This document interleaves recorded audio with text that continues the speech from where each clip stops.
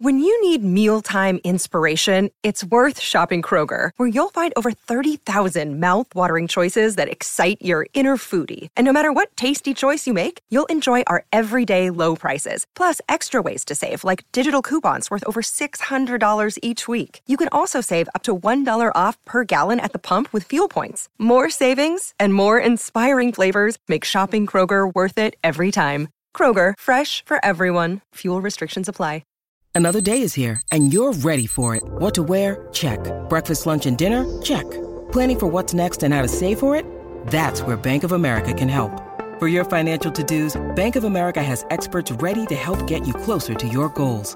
Get started at one of our local financial centers or 24/7 in our mobile banking app. Find a location near you at bankofamerica.com/talktous. What would you like the power to do? Mobile banking requires downloading the app and is only available for select devices. Message and data rates may apply. Bank of America N.A., member FDIC.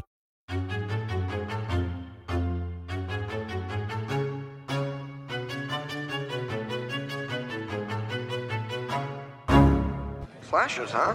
What's your favorite scary movie? Not that one.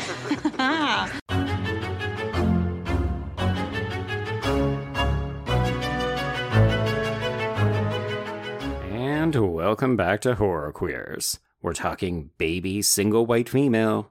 We're talking every network TV starlet under the age of 25. Maybe. And we're talking We Were Never Friends. And I'm Joe. And I'm Trace, and we're talking belly button piercing horror. Ooh, boy, I'm not gonna lie. A lot about this film doesn't hit hard enough, but I do like that scene. I think it's the one true, intentionally cringe moment in this movie. Hidden among the unintentionally cringe moments? We'll see. But everyone, we are discussing, get ready for this, Christian E. Christensen's The Roommate, the 2011, as you said, baby single white female that we have had quite a few people request us to cover, Joe. A surprising number, yes. Who knew that this film had so many fans? Who knew that this film had any fans? But before... Wow. I know, but no, that was mean, but I only say that because we have to have someone in this movie's ballpark, on its side, and I am going to bring in our guest, who I think might tick that box for us. All right, everyone. She is the host of The Unholy Chappell, a YouTube channel where she reviews films and TV shows and reacts to trailers. She is the writer, director, and star of Malediction, an upcoming horror film about a woman trying to detox off drugs in a secluded cabin. She is also the director of Mother of All Frogs, one of the segments in God of Frogs, an upcoming horror anthology film. Please welcome Allie Chappell. Oh my God, hi! Hi! Hello. Just for the record, guys, we were always friends. I don't care what this movie says. It's such a sick burn, but isn't a sick burn at all. But also they use it twice, and it's fully twice. Yes! No, because, the Minka Kelly character is so stupid, and she's so boring, and she's so unoriginal. She is the worst. She sucks. But they bring in Nina Dobrev for one scene, for one line. Just one. And Minka Kelly steals it for the climax. But also, don't you kind of wish that Nina Dobrev was the lead of this, even though I like Minka Kelly? I kind of wish she was, because I feel like Minka Kelly doesn't work. And her character doesn't work. Honestly, I'm why does this bitch even want to, be friends with Minka Kelly? Well, the thing, and I agree with you, Jill. I like Minka Kelly. However, she lacks a certain spiciness that I feel like would make this horribly written character even the slightest bit compelling. And Nina Dobrev has that spice. Right. We've seen it, so we know. And also, all three of them kind of look alike, so they're pretty interchangeable. Oh, literally, that's the movie's premise.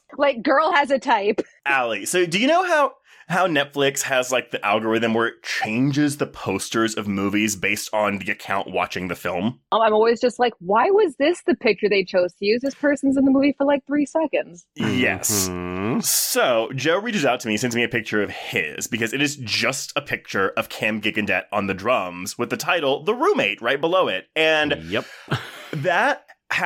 we don't have it on American Netflix over here, so I just have to pay to rent this movie.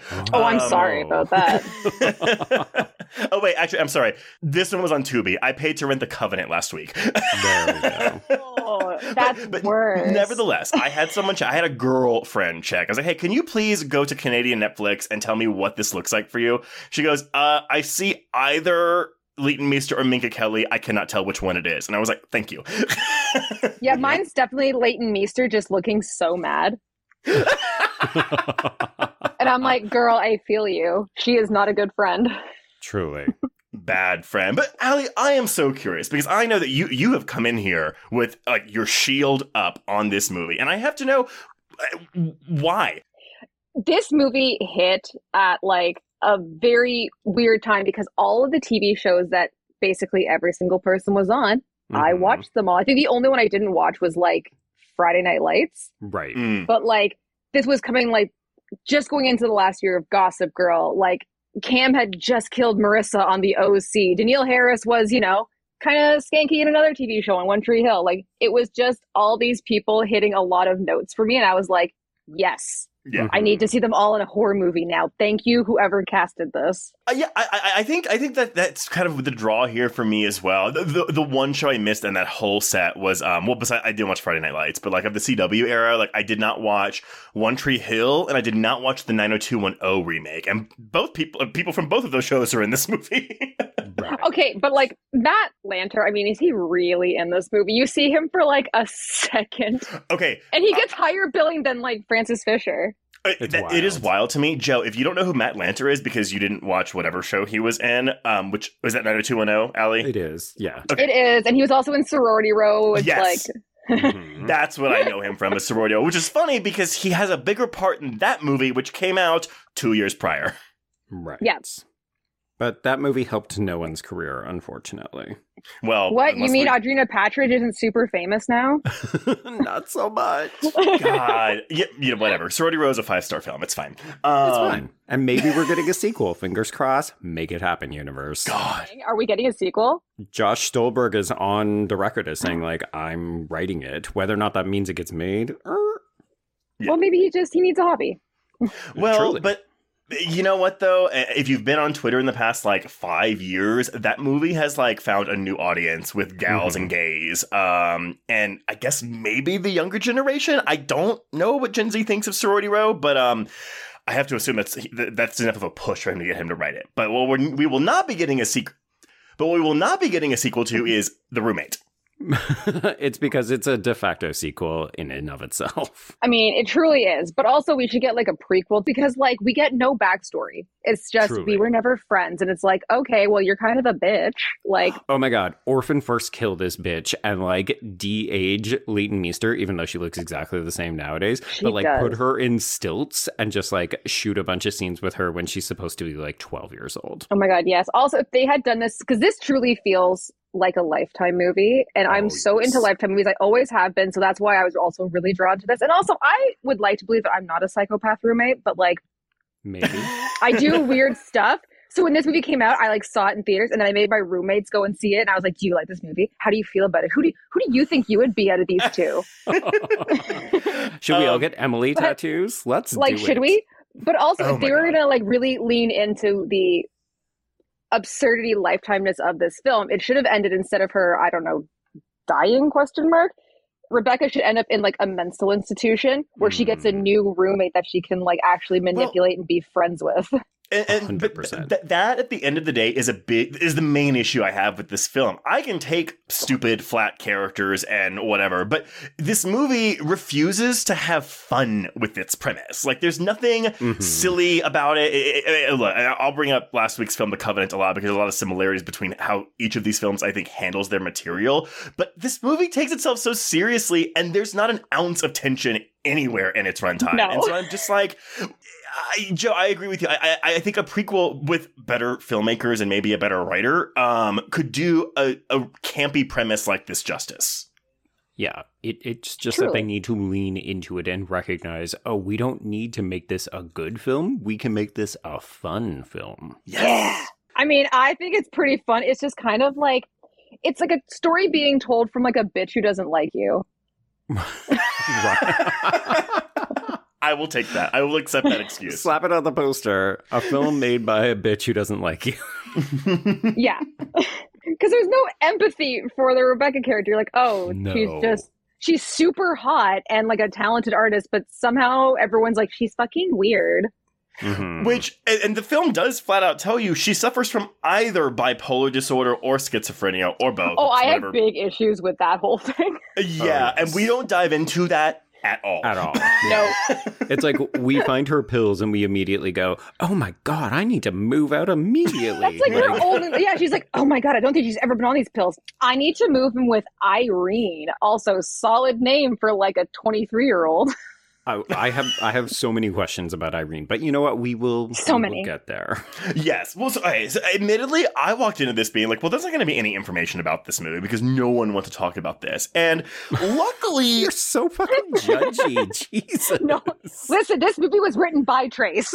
Hey, I'm just saying this as a fact because I couldn't find, like, you know, genuine thoughts from anyone that wasn't during like the press run for this movie's release. Right. Yeah. It hasn't really, let's say it has not picked up a recent reappraisal. Exactly. But luckily, the screenwriter has gone on to become a director of film.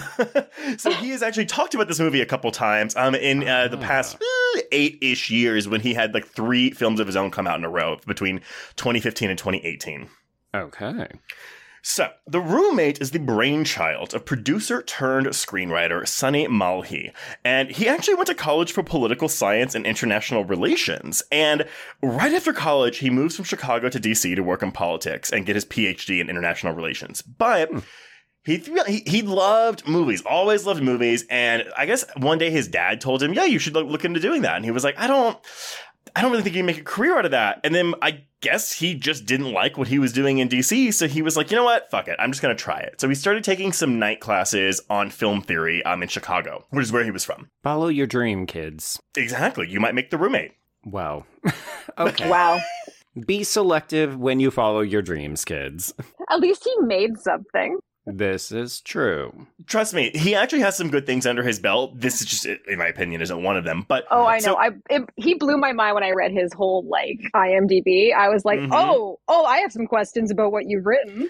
Well, okay, so it's also important to note, he found his love of horror after getting into the business. So he didn't have that innate love of it when he started trying to get into films. But okay, he drives up to Los Angeles to get a job, but he got a job as an unpaid intern.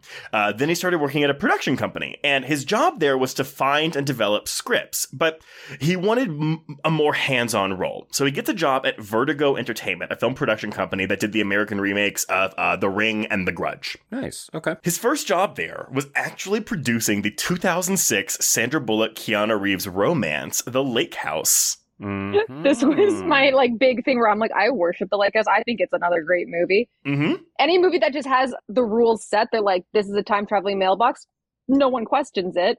We're going to work with it. It was so funny. So I was a piece of shit because I was working at a movie theater when this came out, and I loved this movie. I remember like, because back when you had film, you had to like watch the movies a day or two in advance to like check the film to make sure there were no issues. And it was always like all the employees were like, okay, which movies are you going to watch? And The Lake House was opening up against The Breakup, the Vince Vaughn, Jennifer Aniston movie. And everyone wanted to go see that because that was supposed to be like, the big movie, the comedy of the summer. And I was like, well, I want to go see the Magic Mailbox movie. And cried my eyes out. And then I saw the Breakup and I did not like it. Although my husband tells me that I would like it now as an older person. Probably, yeah. The thing with The Breakup is it's not really a comedy. Like, it's actually a very sad, depressing movie it's about a breakup. Yeah. But anyway, I would actually, as ticket taker that weekend, I would tell people with tickets to The Breakup, you should go see The Lake House instead. Oh my God. No one appreciated that. No. Nobody wants to hear that after they bought their ticket. Yeah, but I was a real shitty 17-year-old. But anyway, the first movie he was actually in charge of was 2008's The Strangers. And he would stay with that film's director, Brian Bertino, and produce his underrated 2016 film, The Monster, as well as 2020's The Dark and the Wicked. So you can see, like, even though he's done filmmaking and screenwriting, he stayed in that producer field and actually shepherded some really solid horror films. I was going to say, those 3 are all really good. Sidebar, Patreon plug, we have an audio commentary on The Strangers if people want to go and listen to it. Yes. He also had hands, though, in a string of crap, like the J-horror remake Shudder with Joshua Jackson. Oh, I watched that way too much, and I'm like, do I like this film? Because I keep wanting to watch it like once a year. I mean, sometimes we just get addicted to not always good movies. And right? actually, I called it a J-horror remake. I actually think the original Shudder is a Thai film, so my bad. Yeah. He also produced the Sarah Michelle Gellar, Lee Pace mystery Possession, where like her husband Lee Pace and his brother like go into a coma, but then one of the brothers wakes up thinking he's the other brother. Yeah, it's a no. It's not good. The other one is the Jennifer Lawrence starring film The House at the End of the Street. Yeah, that one's also kind of Lifetimey. Like, I've seen many movies on the Lifetime channel that are kind of very similar to that. You know, Right. I've never seen that one. I remember, I don't remember what the ending is, but I remember reading about it and spoiling myself. And I was like, this is weird. And I've always been curious about it in the sense that maybe the ridiculous ending will make up for, you know, the first hour and 15 minutes of generic nonsense. I mean, did he write that one?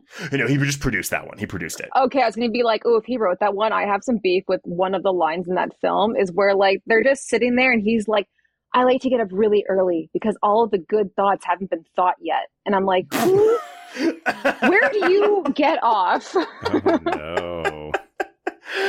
Well, okay, so what's funny, though, his quote on producing, and this is just verbatim. He goes, you just kind of move up there and then you find some projects. And then one day, well, no one wants to produce this thing. Do you want to have a go? And this thing was a teenage single white female. At least they're acknowledging it. I love the fact that we're not trying to pretend, oh no, this is an original thing. We're not really doing that. We're not paying homage to it. It's like, no, we're fully admitting that's what we're trying to capitalize on. They know it's not going to be great. They're like, hey, no one else wants to touch this piece of crap. You don't really have work. Do you want to try? Well, that's kind of, I mean, look, it becomes very clear in like the way they talk about this, that this is just another job for them. Like, you know, and Right. Okay. Fine. That's totally fine. We don't have to put any effort into it. That's okay. So he had a bunch of writers coming in and he would say, hey, if you write this screenplay for this like single white female in college thriller, we will sell it. This is, of course, from his production company that he's working at. Anything he got, he didn't like. So he was like, screw it. I'll just write it myself. And that's what he did. Yep. Okay. If you want it done right. It was originally called Friend, and he wrote it under a pseudonym so it would get fair play in the marketplace. So no one at his company knew he wrote it. And then it became The Roommate once Screen Gems acquired it for distribution. But just to give you an idea of the timeline here, I found an article on Variety from July of 2008 saying that Screen Gems had acquired this screenplay and, you know, going on like, oh, you know, like it was done under a fake name by this producer. And when it came out, he was revealed to be the writer, blah, blah, blah. That's 2 years before filming started on this movie. Weird. Okay. Ooh. So they sold it, but then sat on it. For 2 years? I was like, well, what were they doing? They were trying to make it a good movie. I guess. But he also served as executive producer on the film. So he's at least, it's, again, one of those cases where the screenwriter is also on set during the filming to have like a say-so. Sure. Okay. Okay. To direct the film, they secured Oscar-nominated Danish director Christian E. Christensen. His nomination, by the way, was for Best Live-Action Short Film back in 2008. Good for him. Every time I say his name, though, I think about Romy and Michelle, that I'm Christy Masters Christensen. But I found an interview with him on the I think it's on the Blu-ray of the film. It's one of the featurettes. And this is... It's got a Blu-ray? Oh, maybe a DVD. Maybe it was the DVD. Because you're like, there's a Blu-ray and I don't own it. I own the DVD. What the hell? Well, this is his insight on making a thriller. And I quote, to make a thriller, you have to have different ingredients. We need to have the technique of it, the way it's shot, the whole mood of it, the look of it, and certainly the story. End of sentence. Oh no, baby. Why are we saying the story last? Red flag. Red flag. You know what? It's fine. He's probably like, I got a feature film. That's great. Anyway, Truly. The Roommate was released by Screen Gems on February 3rd, 2011, and opened in the #1 spot with $15 million. The only other new release that weekend was the R-rated action thriller, and James Cameron produced Sanctum. Has anyone seen that? I've seen that. Is it good? I don't remember. No, that that's a no. probably tells us what we need to know. The budget for The Roommate was $16 million, so it actually almost made back its money all its opening weekend, which is good because the second weekend it was in release, there were 4 new releases, and so it dropped to the number 5 slot that weekend. But yeah, we got a final domestic gross of $37.3 million and an international gross of $3.2 million for a worldwide total of $40.5 million. Again, $60 million budget. Joe, what was the budget for The Covenant last week? It was 20 million. Now, okay, and I'm actually being genuine here. Where did the money for The Roommate go? I was about to ask that. There's a bunch of shitty effects in that movie. That's clear where that $20 million went. Where did it go in this movie? It all went to Billy Zane. Yeah, Francis Fisher, actually. Like Academy Award nominee Francis Fisher is like, $10 million. How do we attract adults to this project? We need to actually pay them above scale. Yeah. Critical reception was overwhelmingly negative. And it's funny, Joe, because I remarked last week how The Covenant might be the worst reviewed film we have ever covered on this podcast, with a 4% Rotten Tomatoes score and an average score of 2.9 out of 10. Well, y'all, 1 week later, and my foot's in my mouth, The Roommate has a 3% Rotten Tomatoes score and an average score of 2.8 out of 10. And whereas Letterboxd users have awarded, quote unquote, The Covenant a 4.4 out of 10, they've given The Roommate a 4.2 out of 10. Okay. All right. And here's the thing. I actually rated The Covenant worse than this because I think The Covenant is so horrifically bad. This movie I just find to be just so plainly generic and unexciting. Like, I don't like it's, they got a movie on a big screen, good for them, but like at worst this movie is boring. But so is The Covenant. It's just worse in my opinion. Exactly. Yeah, there's something I think more disappointing about this film. It might just be because, like Ali, I recognize so many of these actors, and I don't think any of us are going to die on the hill of saying these are fantastically talented actors, but we all know what they're capable of in long-form serial storytelling, and they can hit better emotional beats and do more. So it's somewhat disappointing to say, okay, so you had the idea, we're going to remake Single White Female, we're going to cast all of these hot up-and-comers who we know can probably do well with the target audience, but we're not going to give them anything to do. We're not going to let them actually perform. It's just going to be very thoroughly Yeah, I fully agree. But did you guys also know that this movie was nominated for 7 awards? Well, how many of them were MTV Movie Awards? And how many were Razzies? Okay, so 2 were MTV Movie Awards for Best Villain, Leighton Meester, and Best Scared as Shit Performance by Minka Kelly. She's not scared until the last 5 minutes.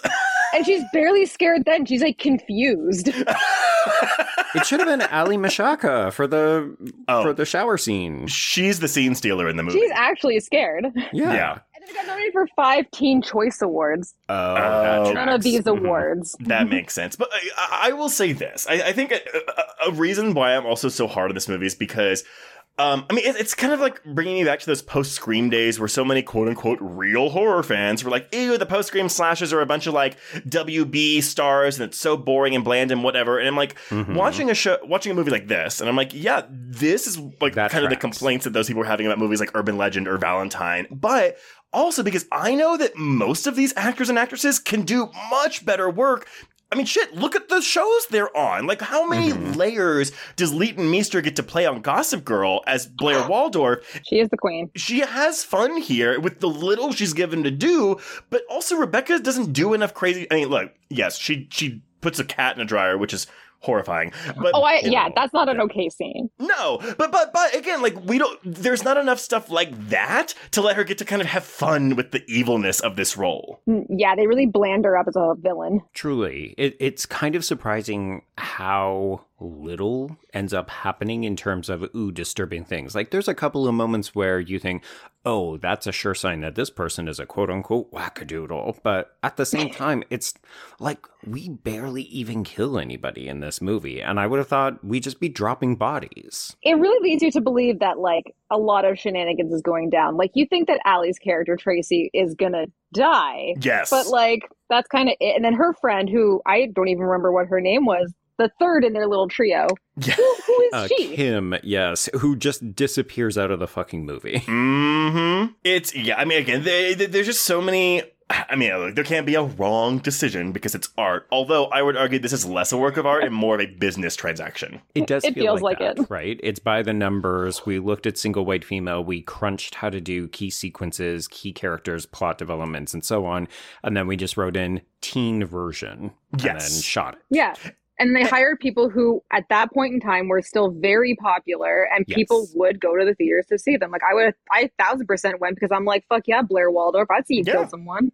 Sure, absolutely. Yeah. It's a spooky film with Blair Waldorf and a bunch of other people from WB shows. Mm-hmm. And we all went to the theater. But to go back to my point, though, I feel like people that would turn their nose up at this and be like, oh, it's because now it's CW, you know? Oh, it's like a shitty CW, like, cast of whatever. And it's like, okay, but that's doing a disservice to the actual quality work that is on the CW. I'm just very defensive of CW shows because I think that some of them are genuinely good. They are. I agree. Formerly. Now we don't do anything on the CW because they got bought and sold and they don't make teen shows anymore. But yes, right.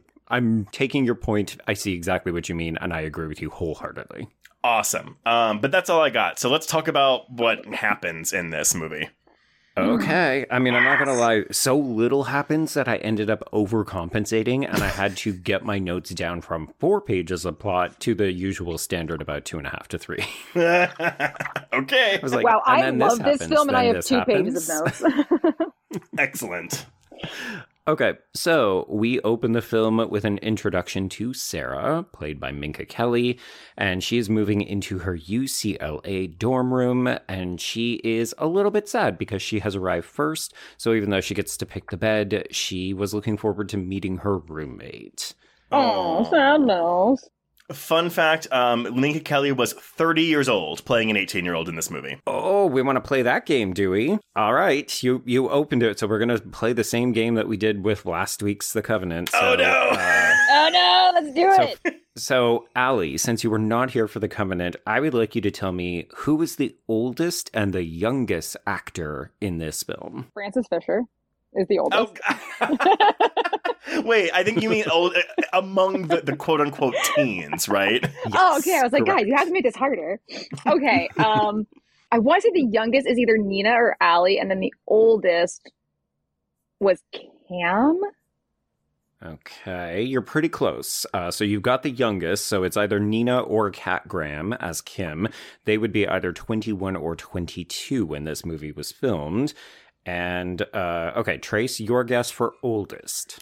Man, okay, so I know Minka Kelly was 30 when she made it, but, I'm going to say Cam Dead is the oldest. I'm going to say he is. Okay, so he is actually the third oldest. He is 28 or 29. The oldest is Danielle Ackles, who would have been 31 or 32. So that's Irene. Okay. Which kind of tracks, because I legitimately, I think, Allie, you already said this, I cannot figure out how old Irene is supposed to be, or how she and Sarah even know each other, because they sound I have like a lot of comments on that. How does she have a whole career, and I was so Sarah's confused! just going into Also, college? is she just out? She just graduated last year, but they're somehow best friends. And also, why does Sarah's dad call her to check up on Sarah? Mm-hmm. I have so many questions. So many questions about this. I also have a big issue with them saying that Des Moines, Iowa is a small town. Oh, is it not? I assumed Iowa was a small town. So, I checked this. So, granted, the population of Des Moines is about 250,000 people, which, compared to the 3 million people in LA, yes, it's much smaller. But I would never call the city of Des Moines a small town. It definitely feels like an East Coast, West Coast. We don't actually know what the center's about. Okay, so Sarah's moving in. She's eager to meet her roommate. She keeps waiting. But in the meantime, she has a run-in or a near run-in with Tracy, who is played by Ali Mishaka, and Tracy invites her out for drinks with her roommate Kim, who's played by Kat Graham. So since the roommate has not appeared, Sarah agrees to go, and we immediately get ourselves into a roofie colada situation where she is being fed these drinks and apparently doesn't recognize that there is alcohol, but also how are you selling these drinks to people and not telling them that there's alcohol in it? Because it's a frat house. It's a frat party. Yeah, they're not selling these drinks. Yeah, if you don't load it up with the frat boy punch into your bedroom, then like you have to do kitchen duty. But okay, here's the thing though. Not a clean sentence. I was going to say, that is rape culture right there, folks. I saw the Minka Kelly is 30 and playing an 18-year-old in this movie fact before I started watching it. And so I watched it and I was like, yeah, she does not look 18, but it's passable. What did not sell it for me, though, was when a person who looks like Minka Kelly could not tell there was booze in this punch. I was like, oh, you are dumb and you look way too old to be knowing. You're too old to be this dumb. Wow. But hey, she's from small town Des Moines, so Right. Apparently, if you're from Des Moines, you can't figure out how to navigate a social circle in LA, and you're going to get roofied. And terrible. You can't taste booze in trash can punch, I guess. I don't know. Exactly. You're just at Des Moines, you're drinking grain alcohols. When you get this punch, you're like, there's nothing in this. Apologies to everyone in Des Moines. Oh, is your fan base large there? I'm very sorry, everyone in Iowa. It is not. Our fan base is big in LA and New York. So you know what? We're covered. We're No, fine. I think we are on the Des Moines side. The movie is not on Des Moines side. Correct. Yes. Also, complete, not side note, but the band that our lovely Cam, aka whatever his name is, yeah, Steven? Is that his name? Steven. Yeah. Steven. That's a real band. And I am convinced that because that TV show Greek had just ended and their whole thing was they had an in-house frat band, which ended up being the Plain White Tees, shout out to Delilah. Oh. Yeah. But they were like, we should have this in-house frat band. It's going to be so cool. They're actually called Seamus, and that's them playing. And Cam can play the drums, so he sat in for their drummer, and the drummer sat in for the singer. Oh. And they had 2 songs on this soundtrack. And of course never, they did. yeah, like that. It was one of those things where I was so curious, and I was like, huh. They bought $7 million worth of tickets on opening weekend, accounting for half of the domestic gross.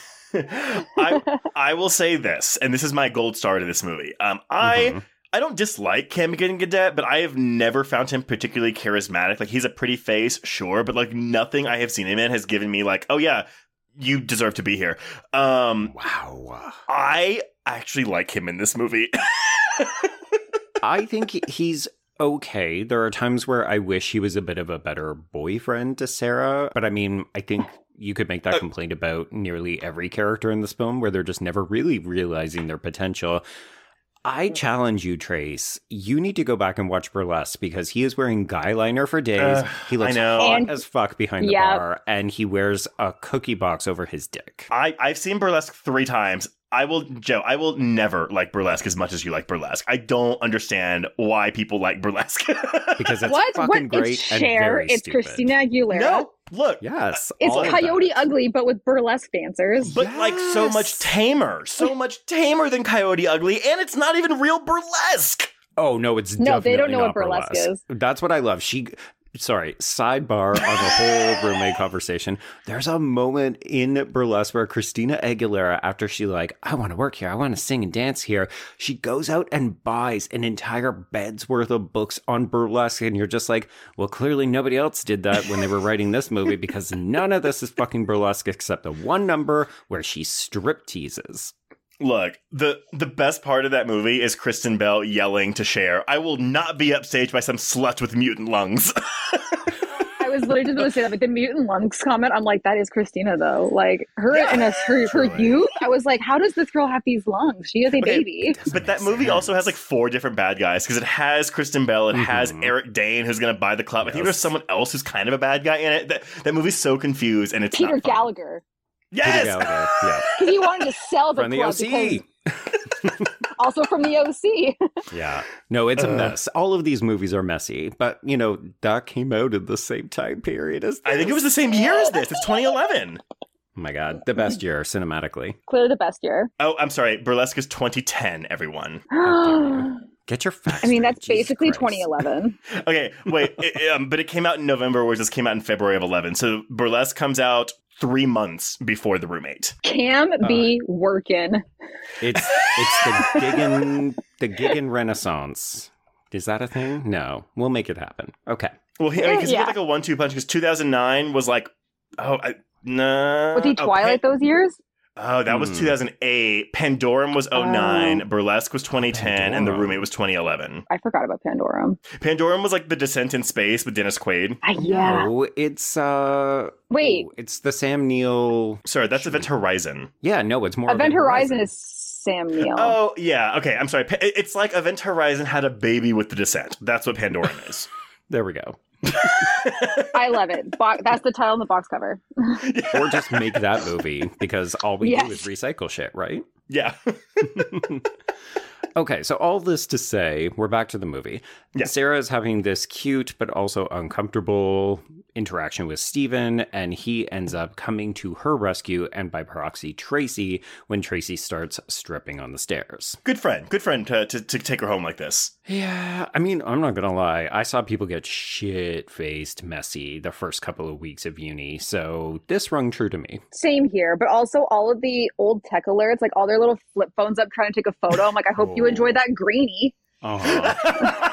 It's going to be like, is that a pixel or a tit? I can't tell. Yeah, and you're far enough away that you're like, are those nipples? Well, because when did the iPhone really like take... I mean, it would have been like shortly after this. I feel like when the iPhone started like taking over like flip phones. Yeah, around this time, but it would have been very expensive. Going to the University of Los Angeles, so they're clearly all poor. They're all this is super their rich. community college. Okay, the iPhone 5 was 2012, so there you go. There we go. Okay. That was a lifetime ago.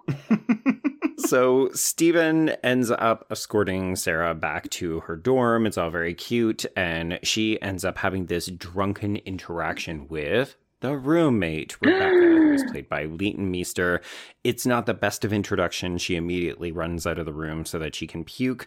But the next day, she and Rebecca decide they're going to get up. They're going to go to the bookstore, get ready for classes. And we're getting all kinds of backstory exposition when Sarah's phone rings, and it's her ex, Jason, who will be voiced and later played by Matt Lanter. Man, I don't think he even shares a scene with Minka Kelly. No, he has like one scene with Leighton Meester. Yeah. Which is his death scene. Which is his death scene.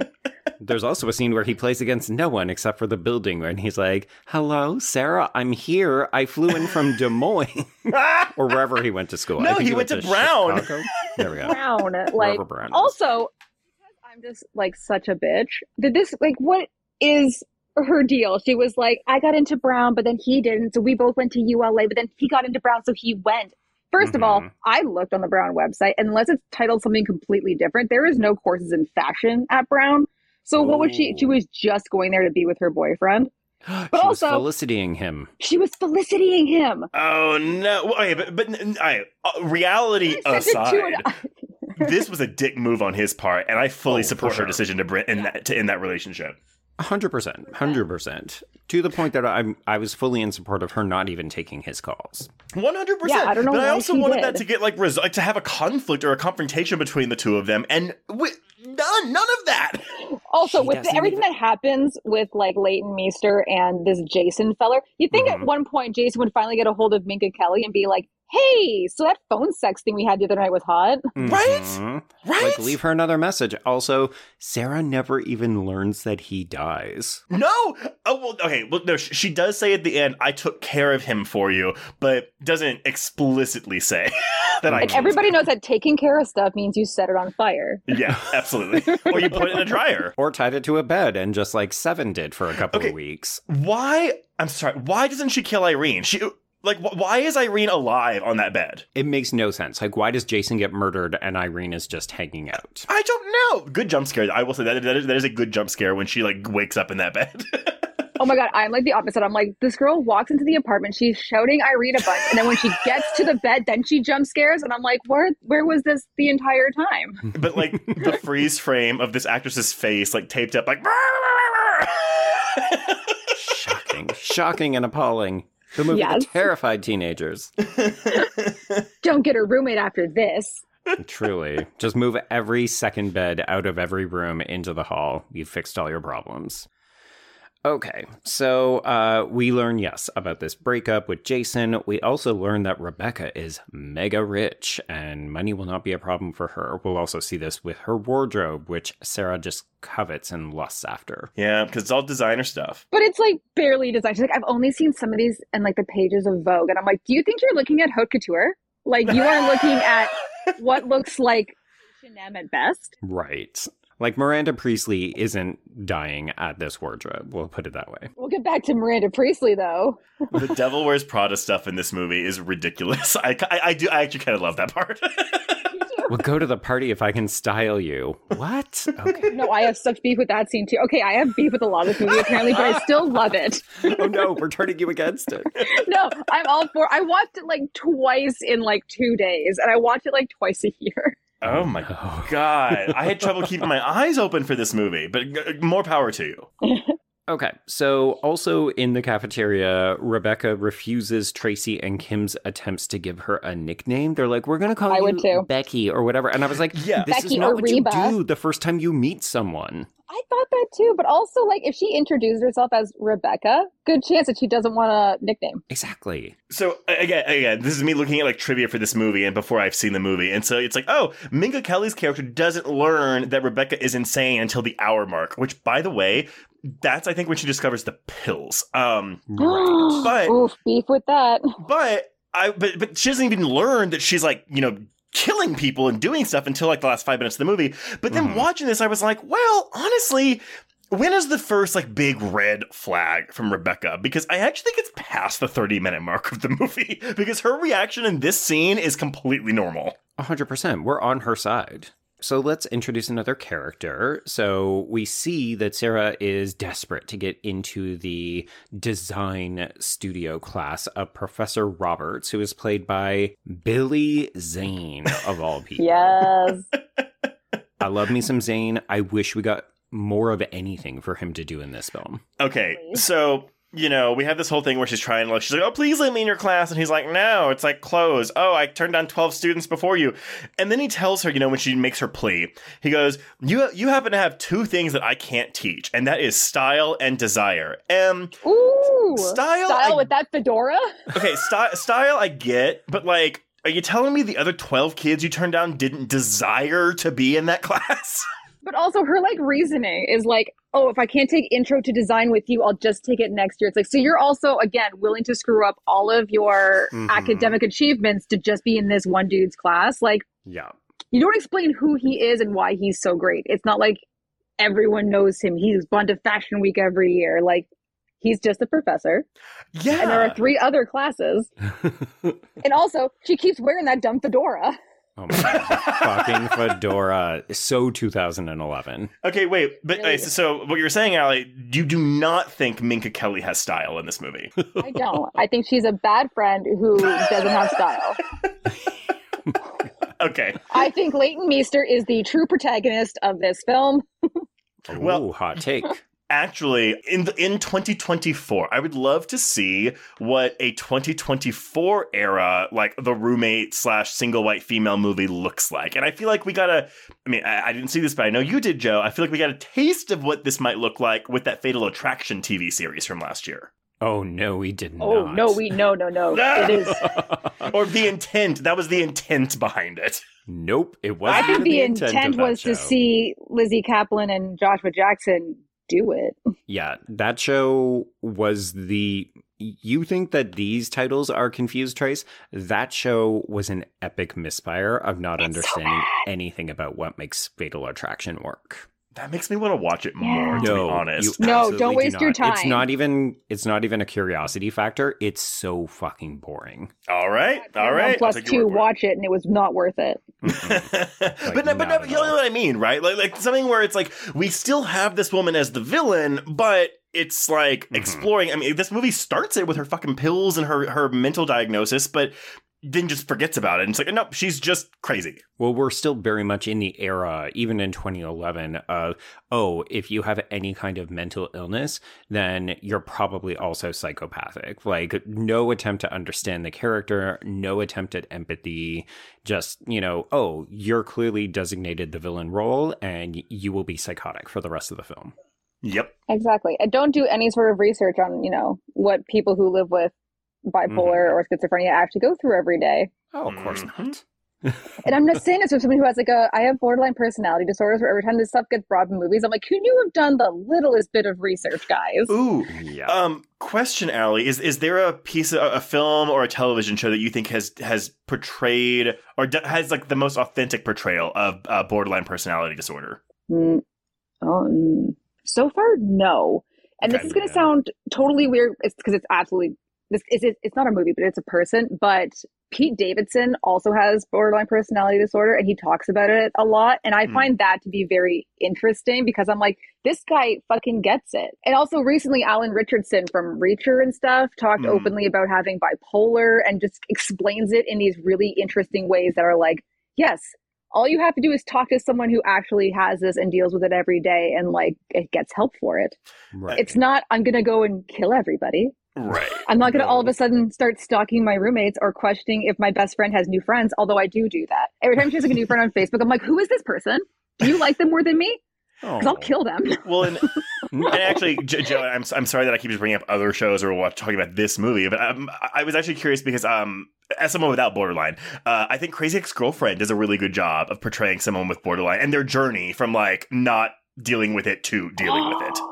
I haven't seen that. Oh, it's good. Yeah. But I will warn you, the first season you might find very grating, because it's very much the beginning of her undiagnosed journey as she moves into diagnosis. It definitely felt like that before I got diagnosed fully and was like properly medicated and got proper therapies. But I wasn't, again, stalking people. Right. It was just not understanding why all of a sudden my emotions would shift in a way. Yeah. And not even having the language to express how you were feeling or oh, hey, something has changed. Exactly. Especially because the biggest film across the board for people who have like a borderline personality disorder is Girl Interrupted, which does not portray it in a good way. So everyone's kind of like, oh, you're just like Winona Ryder and Girl Interrupted. I'm like, oh my God, no. Like, oh no. She had an issue, and this was in like the 80s or the 70s when they didn't properly diagnose things. And like, no, guys, please, no one compare it to that. Yeah. I mean, it's tough on the best of times to find accurate, never mind like good representation of things like mental illness, particularly in media, because too often it's like an interesting character trait and we don't actually want to unpack it, because then that quote unquote compromises the narrative, right? Like, oh, I don't want to do the work. I just want to throw something like, hey, you see these pills? Yeah, she's psychotic. Cool. Now everybody gets it. So we can just tell our story. But that's how it just shows it. This movie doesn't care about characters. They are just, I was going to say they're body bags, but they're not even that. They're just things on screen. They're just tropes. It's a lot of tropes, unfortunately. One thing that is not a trope or a real thing is the social media platform My Friends with a Z. Okay, wait. That I had Frienders on it with a Z. Okay, I think we had Friendster. Allie, does that sound? We had Friendster and we had MySpace. Yeah. But I think by 2011, those two were kind of gone, and it was just fully done. Facebook. Wait, sorry. Yes. I didn't mean I actually had something called Frienders. I had, like, later in the movie, the site is called Frienders, not My Friends. Oh, sorry. Okay. Sorry, no, I did not have something called Frienders. I just meant that in my notes from later in the film, it's called Frienders. Right. And in Frienders, they're like, hey, what's your name? What's your sex? Who's your favorite artist? Okay, because I had to pause the screen to look at this. It has Frienders on the top big left corner of the screen for the name of the service. And then the tagline for this service is just, where friends meet. Sure. Yeah. I mean, I guess. They could have just made it like the ULA Facebook page. I mean, I get it. You don't want to pay for an authentic page because then you got to license it and do all these other things. But it's just, I don't know. I love fake websites in movies. I love fake websites in movies. They're so good. So fun. It's like fake food companies in movies. I'm always here for some Let's chips. Yes. So needless to say, this fake social media website is our more or less introduction to Irene, who is international jet setter, working in fashion. She's everything that Sarah wants to be. And their relationship is... I've watched this a ton. I watched this so much. I'm like, so she's like a best friend / they used to... Did they date? So I saw someone online in a review speculate that Emily was older than Sarah and that she may have been friends with Irene. So Irene is like friend of the family who Sarah still thinks of when she thinks of her dead sister, ? We don't ever learn how she died. We just know that she died 2 days before Thanksgiving. And that's why Thanksgiving is the holiday she hates. And that's why she's a bad daughter. I'm sorry, but like it happened. Okay, just for the sake of saking it, she's, let's say 19 in this whole scenario. So that happened a decade ago. Yeah. And she's still, her parents lost a child. They only have one other daughter. Thanksgiving's coming up. It's a hard time for everyone. And she's like, I don't want to go be with my family. Fuck my family. Let them be sad. Yeah. Thanksgiving's a sad time. Yeah, I'd rather move in with my boyfriend in the frat house. I'd rather go to my new friend's parents' house. God. Ugh. Okay, so Sarah is still trying to meet people. She's being social. So when Tracy invites her to go out that night, she agrees. But Tracy fucks off for a guy with a Porsche and a jacuzzi, and she takes Sarah's phone and purse with her. So we end up having... Cool. It's a huge dick move. This is 100% like Tracy is not a good friend. No. But Tracy is also an 18-year-old girl in college. 100%. Yeah. I'm not excusing her behavior, but I'm not saying I've never had a friend abandon me at a club to go get some snatch. Yeah. Grace. Yeah. I may have been that friend. It's things happen. Also, Trace, I forbid you from ever saying snatch. That. Nasty. Also, get out of here. None of my friends were looking for snatch, I promise you that. Stop saying it. Snatchy, snatch, snatch, snatch, snatch. God. Yes, so this requires Sarah to call Rebecca for help. We have this really nice moment where the girls meet at this all-night diner. We get pancakes, we bond a little bit. And the next day we say, you know what? Let's hang out. We're going to go to an art museum. Sarah learns that Rebecca's favorite artist is a guy named Richard Prince, and he's got this very evocative painting of a bloody nurse that Rebecca says is her favorite. It's like the most blood we'll ever see in this movie. It's a really nice painting. It is a nice painting. I mean, I think this is meant to be the first big red flag. Right. Ooh, why would you like this disturbing art? But part of me, I'm offended. I'm a horror movie watching audience member saying, oh, I'm supposed to see this girl as a threat because she likes bloody art? Fuck you, movie. That's what I'm watching right now. For me, in this movie, the first big red flag was when Tracy invites them both out to go clubbing, and her response is clubs aren't really my thing. And then everyone's like, oh, this girl's a fucking psychopath. How dare she not want to come to the club with us? She wants to stay in. Psycho. I know. I'm like, how? There's so much judgment. Much okay, judgment. but there is. I agree. It's perfectly acceptable for a girl in college to be like, clubs aren't my... It's perfectly acceptable for anyone to say clubs aren't my thing. However... 100%. The way in which she says it is so snide towards Tracy. And then she gets up off the bed and sits on her bed. Now she just can't even be a part of it. Yeah. And you're like, red flag. And here's the thing. Is this very childish and immature? Yes. Is it the mark of a psychopath? No. Yes. Yes, in case we didn't gather by this point, Rebecca also has very strong feelings about things like tattoos, but she changes that note very quickly when she realizes that Sarah has a tattoo of her dead sister's name just above the left breast. Okay, I need you to tell me if this line of dialogue is good or actually is bad or actually good, because I don't know what I think about it.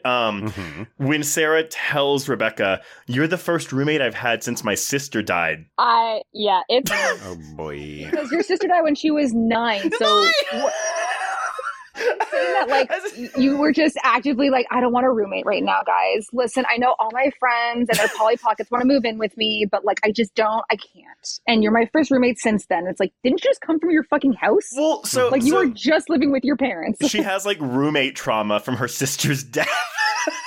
Because they shared a room. Yes, and that means they're roommates. Sister equals roommate conflation in this movie. So do parents also equal roommates? But yeah, I made a note about that line as well, because it's like, what's wrong with you? But also, then it kind of boils down to the fact that it's also the first Thanksgiving since she's been out of the house. And she's like, again, fuck my parents. I'm not going to go and see them, even though now they're officially alone and I'm not there. I can't go back to the deserted wasteland that is Des Moines, Iowa. It's true. Yeah. Population 5 people. I'd rather work at this coffee shop that my boyfriend's band is allowed to play in. She's also really bad at her job. Like she's not good. Can you make this smoothie? Well, she's not good, but it's also a huge dick move if you're courting someone or trying to get them to go on a fucking date with you to show up in the middle of their shift and be like, hi, I need to ask you out on a date. It's like, bitch, wait for a break. While she has a line of 50 people out the door. Yeah, I worked at a food court and a dude definitely did that to me. And I was like, I'm in the middle of my shift. Either buy some frozen yogurt or leave. Yeah, I don't want to get fired. And then he bought some frozen yogurt, and I was like, well, now we can talk while I make it. God. Okay, so let's introduce the thing that is absolutely supposed to put us off of Rebecca. So we have Sarah out, and she discovers the adorable baby pussy named Cuddles. If I can't say snatch, you can't say pussy. Oh, but I just did. Yeah, I wrote in my notes, this cat's gonna die. 100%. Like, we don't introduce animals into these kinds of movies unless we're going to threaten them or kill them off. Also, how do we feel about, she's basically an adult who can drink and party and go to clubs. And then she names this cat that she finds in the street who, you don't know where this cat's been. It could have diseases. And then she names it Cuddles. Like, are you for? This is my kitty cat, Cuddles. But also, she's never home to take care of that cat. No. That's not her it's problem. It's not even a cat. It's a kitten. This thing would require attention. Yeah, exactly. And yeah, the animal killing is nothing new. You know, we've got the bunny in Fatal Attraction. We've got the dog that gets dropped out the window in Single White Female. Like, it's just something these movies do. And I will say, when she puts it in that dryer, I was like, oh, okay, this is kind of clever. It's upsetting. It is upsetting. And not that I want to see this dryer turn on. Like, I did not want to see that. But it was also just kind of like, oh, well, we're just taming this down because it's PG-13. We can't upset people too much, even though we're killing a cat. But also, did she just leave it in the dryer? Well, and that's the thing. We don't know. It's this movie saying, oh my God, it's so shocking. Look at what of a fucking psycho this girl is because she's going to kill this adorable kitten. Sarah doesn't even fucking find out. Yeah, only we know this as an audience. Which is just, what? It's a missed opportunity. And this doesn't happen until after the hour mark, too. So the cat, so again, she's still like, there's like... Other stuff happens. Yeah, but at this point in the film, you know, yes, she's maybe made a couple of remarks where you're like, oh, like, maybe you need to like make another friend or something. But nothing that screams like, I'm a serial killer. Yeah. So we also get this moment where Rebecca has clearly gone through the room while Sarah was away, and she has found her sister's necklace and put it on. And this is where we get a little bit more about how Sarah still doesn't feel good about the way that her sister passed. And she says, you can go through any of my stuff, you can borrow anything that you want, but just don't touch the necklace. It's the most important item I have, which of course automatically makes it the only thing that Rebecca will go after. Of course. Yeah. That's one of those lines where I'm like, that's a fair thing to say. Like, hey, you can touch anything you want, but this is actually like really important to me. Please don't touch it. Like, that's a fair thing to ask of someone. Yeah, especially when you give them carte blanche to anything else in your room. Which, like, I would take advantage of that. I'd be like, cool, sounds good. Yeah. Now, would you give up half of your closet space for your roommate? See, I wouldn't, because I have a lot of clothes and stuff and things. And I would be the other one. I would be like, hi, can I actually have your closet space? Okay, thanks. Once again, you are the Rebecca. Okay, thanks, bye. Okay, thanks. I think one of the things I wish we did a little bit more of, like, these scenes make sense because when you move in with someone, you do have to negotiate how you're going to do things like, when are we cleaning? You know, are you messy? Are you clean? Do you like pets? Can we have this? And like, you need to negotiate all of these things so that you don't enter into conflicts. And I guess I just wish that later on the film had addressed like, okay, we had made these agreements and now you're starting to break them as a way of escalating some of the tension. Because too often we don't really end up addressing the weird things that Rebecca's doing. Like, we'll come back to the necklace, but I think it's after Sarah is trying to move out and she's like, I can't find the necklace. And she sends Steven back to get it. LOL. Oh, yeah. You do shit like this. She didn't care about it that much, apparently. Well, she's so terrified at that point, she just needs to leave. Yeah, she takes pills. So terrified, she got that Teen Choice Award MTV nomination. Oh my God. Best frightened performance. She's so scared. 2011 is a weak year, apparently. Hey, they were just nominated. We don't know who won that year. This is true. This is true. Oh my God, but who would win? I was going to say, like, well, because I'm thinking 2011 also would have been the year Insidious came out. But no, yeah, it was. I was like, maybe Rose Byrne, but that's not teeny enough. So Final Destination 5 came out, and Scream 4, and Paranormal Activity 3, Cabin in the Woods, the new Thing movie. I looked this up prior because I was curious. Ooh, I could imagine a Scream 4 thing. Yeah. Oh my. Okay, y'all. I'm sorry. You're never gonna guess who won this, but I will tell you the nominees. Okay. Ooh, yes. It is the actual award is called the Best Scared as Shit Performance. The first winner of this award was Dakota Fanning in 2005 for the movie Hide and Seek, which should tell you all you need to know about this. Okay, here are your nominees: Minka Kelly for The Roommate, Ashley Bell for The Last Exorcism, Okay. Ryan Reynolds in Buried, Jessica Shore in Piranha 3D, and Elliot Page in Inception. Inception? Mm-hmm. I never took Scared in that movie? And I will tell you right now, the winner was Elliot Page for Inception. You know what, though? It's because Inception was the biggest film on that list. So most people saw it. I think it was maybe like, I don't know, in one of the sequences, like Elliot Page probably looked scared because they were driving off a bridge into the water or something. Sure. Genuine terror. God. What a weird category, too. But also, what a horribly, I'm like, Insidious came out this year, and that's not even on the ballot. Also, neither is Scream 5 or Cabin in the Woods. Like, there were so many other things that could be in this. Scream 4. Did I say 5? I didn't mean You that. said 4 No, it was originally 4. and then 5. Yeah. Okay, I meant Scream 4. Yeah, none of that. Scream 4 was never nominated for this particular category. Although I that definitely did get to the nomination some year. I mean, also, y'all, the 2013 winner of this Scared as Shit performance was the kid from Life of Pi. What? Because he was in that boat with that tiger? Yeah, he was really scared, I guess. The tiger wasn't even there. I mean, it doesn't say in a horror film. No, it doesn't, but... It doesn't. That's on us. It's odd. Okay, so Tracy ends up apologizing for stranding Sarah at the club and forcing her to call Rebecca for help, but also Rebecca overhears this apology, and I love Leighton Meester's face where she's just super unimpressed. Oh, yeah, she's Wait. Did we go past the scene where after she says, like, she got 2 tickets to that Richard Price show and, like, no, that's a super odd right now. And then she pierces her own ear. Okay, I did like this, though. This was good. But also as someone who's, like, pierced their own body, it's a bit harder than just jamming an earring through it. Oh, 100%. The fact that her earlobe doesn't get infected after this scene is the most unrealistic part of this movie. But also when she's like, I'll go on one condition, and then gives her a jacket, and she's like, oh, who designed this? Oh, you're such a designer whore. It's like, no, but like, did you make this? Why is this your one condition of going that I wear your shitty flea market coat? Mm-hmm. Do you want me to say your name if someone asks me? Like, what is the purpose of this? What is the purpose of this? You're not styling her, you're just giving her a coat, but it's a condition. Allie. I mean, it's very true. She literally gives her a coat and then says, here, wear these earrings. And she's like, oh, God, I don't have my ears It's her only condition, Unless in another draft of this script, it was her sister's jacket. And that's the one thing she has left from her memory. Sure. That would work better. It could, but also, what's the age difference between her and her sister if she was 9? Is this an 11-year-old's coat?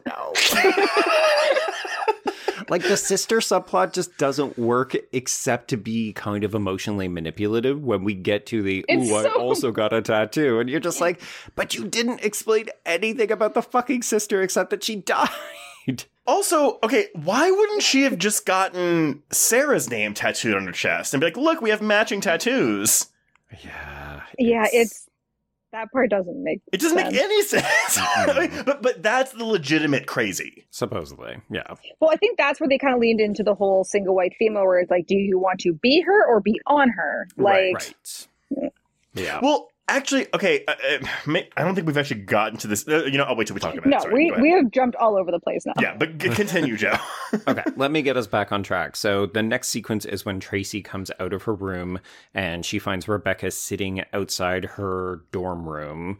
Totally normal. Then she tries to warn Sarah that Rebecca is a quote-unquote psycho.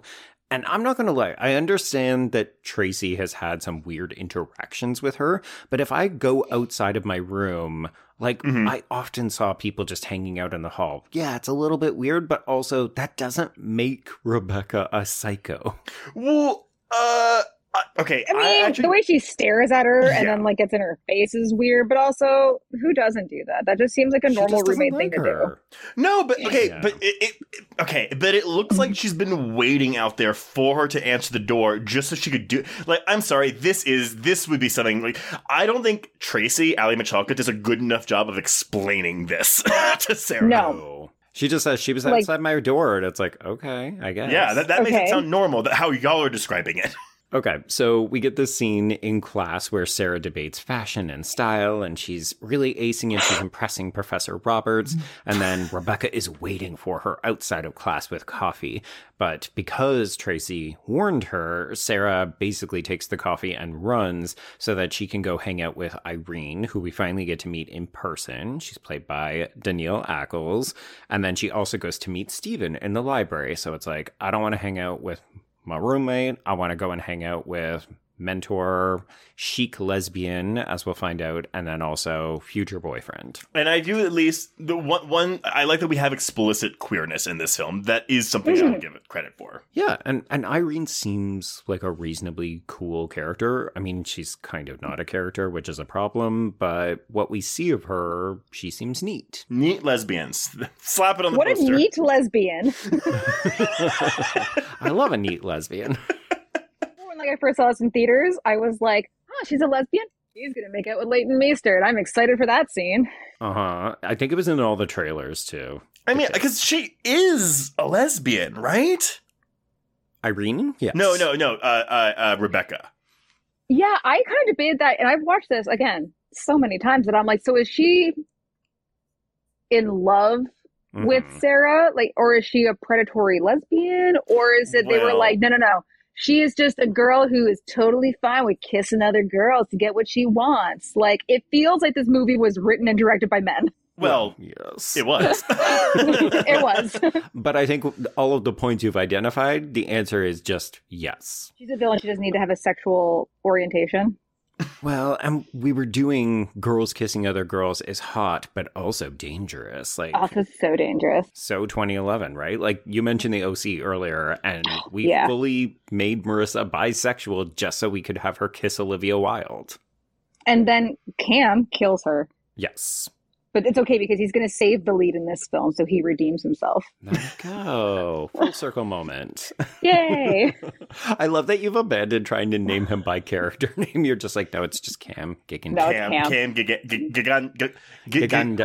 don't try to pronounce his last. I'm like, Giant? No, it's Gigande. That's the French way. Gigande. Yes. He's very French Canadian. Cameron. Yes. Okay, so we've hit 30 minutes, and this to me is one of the best redeeming sequences in the film.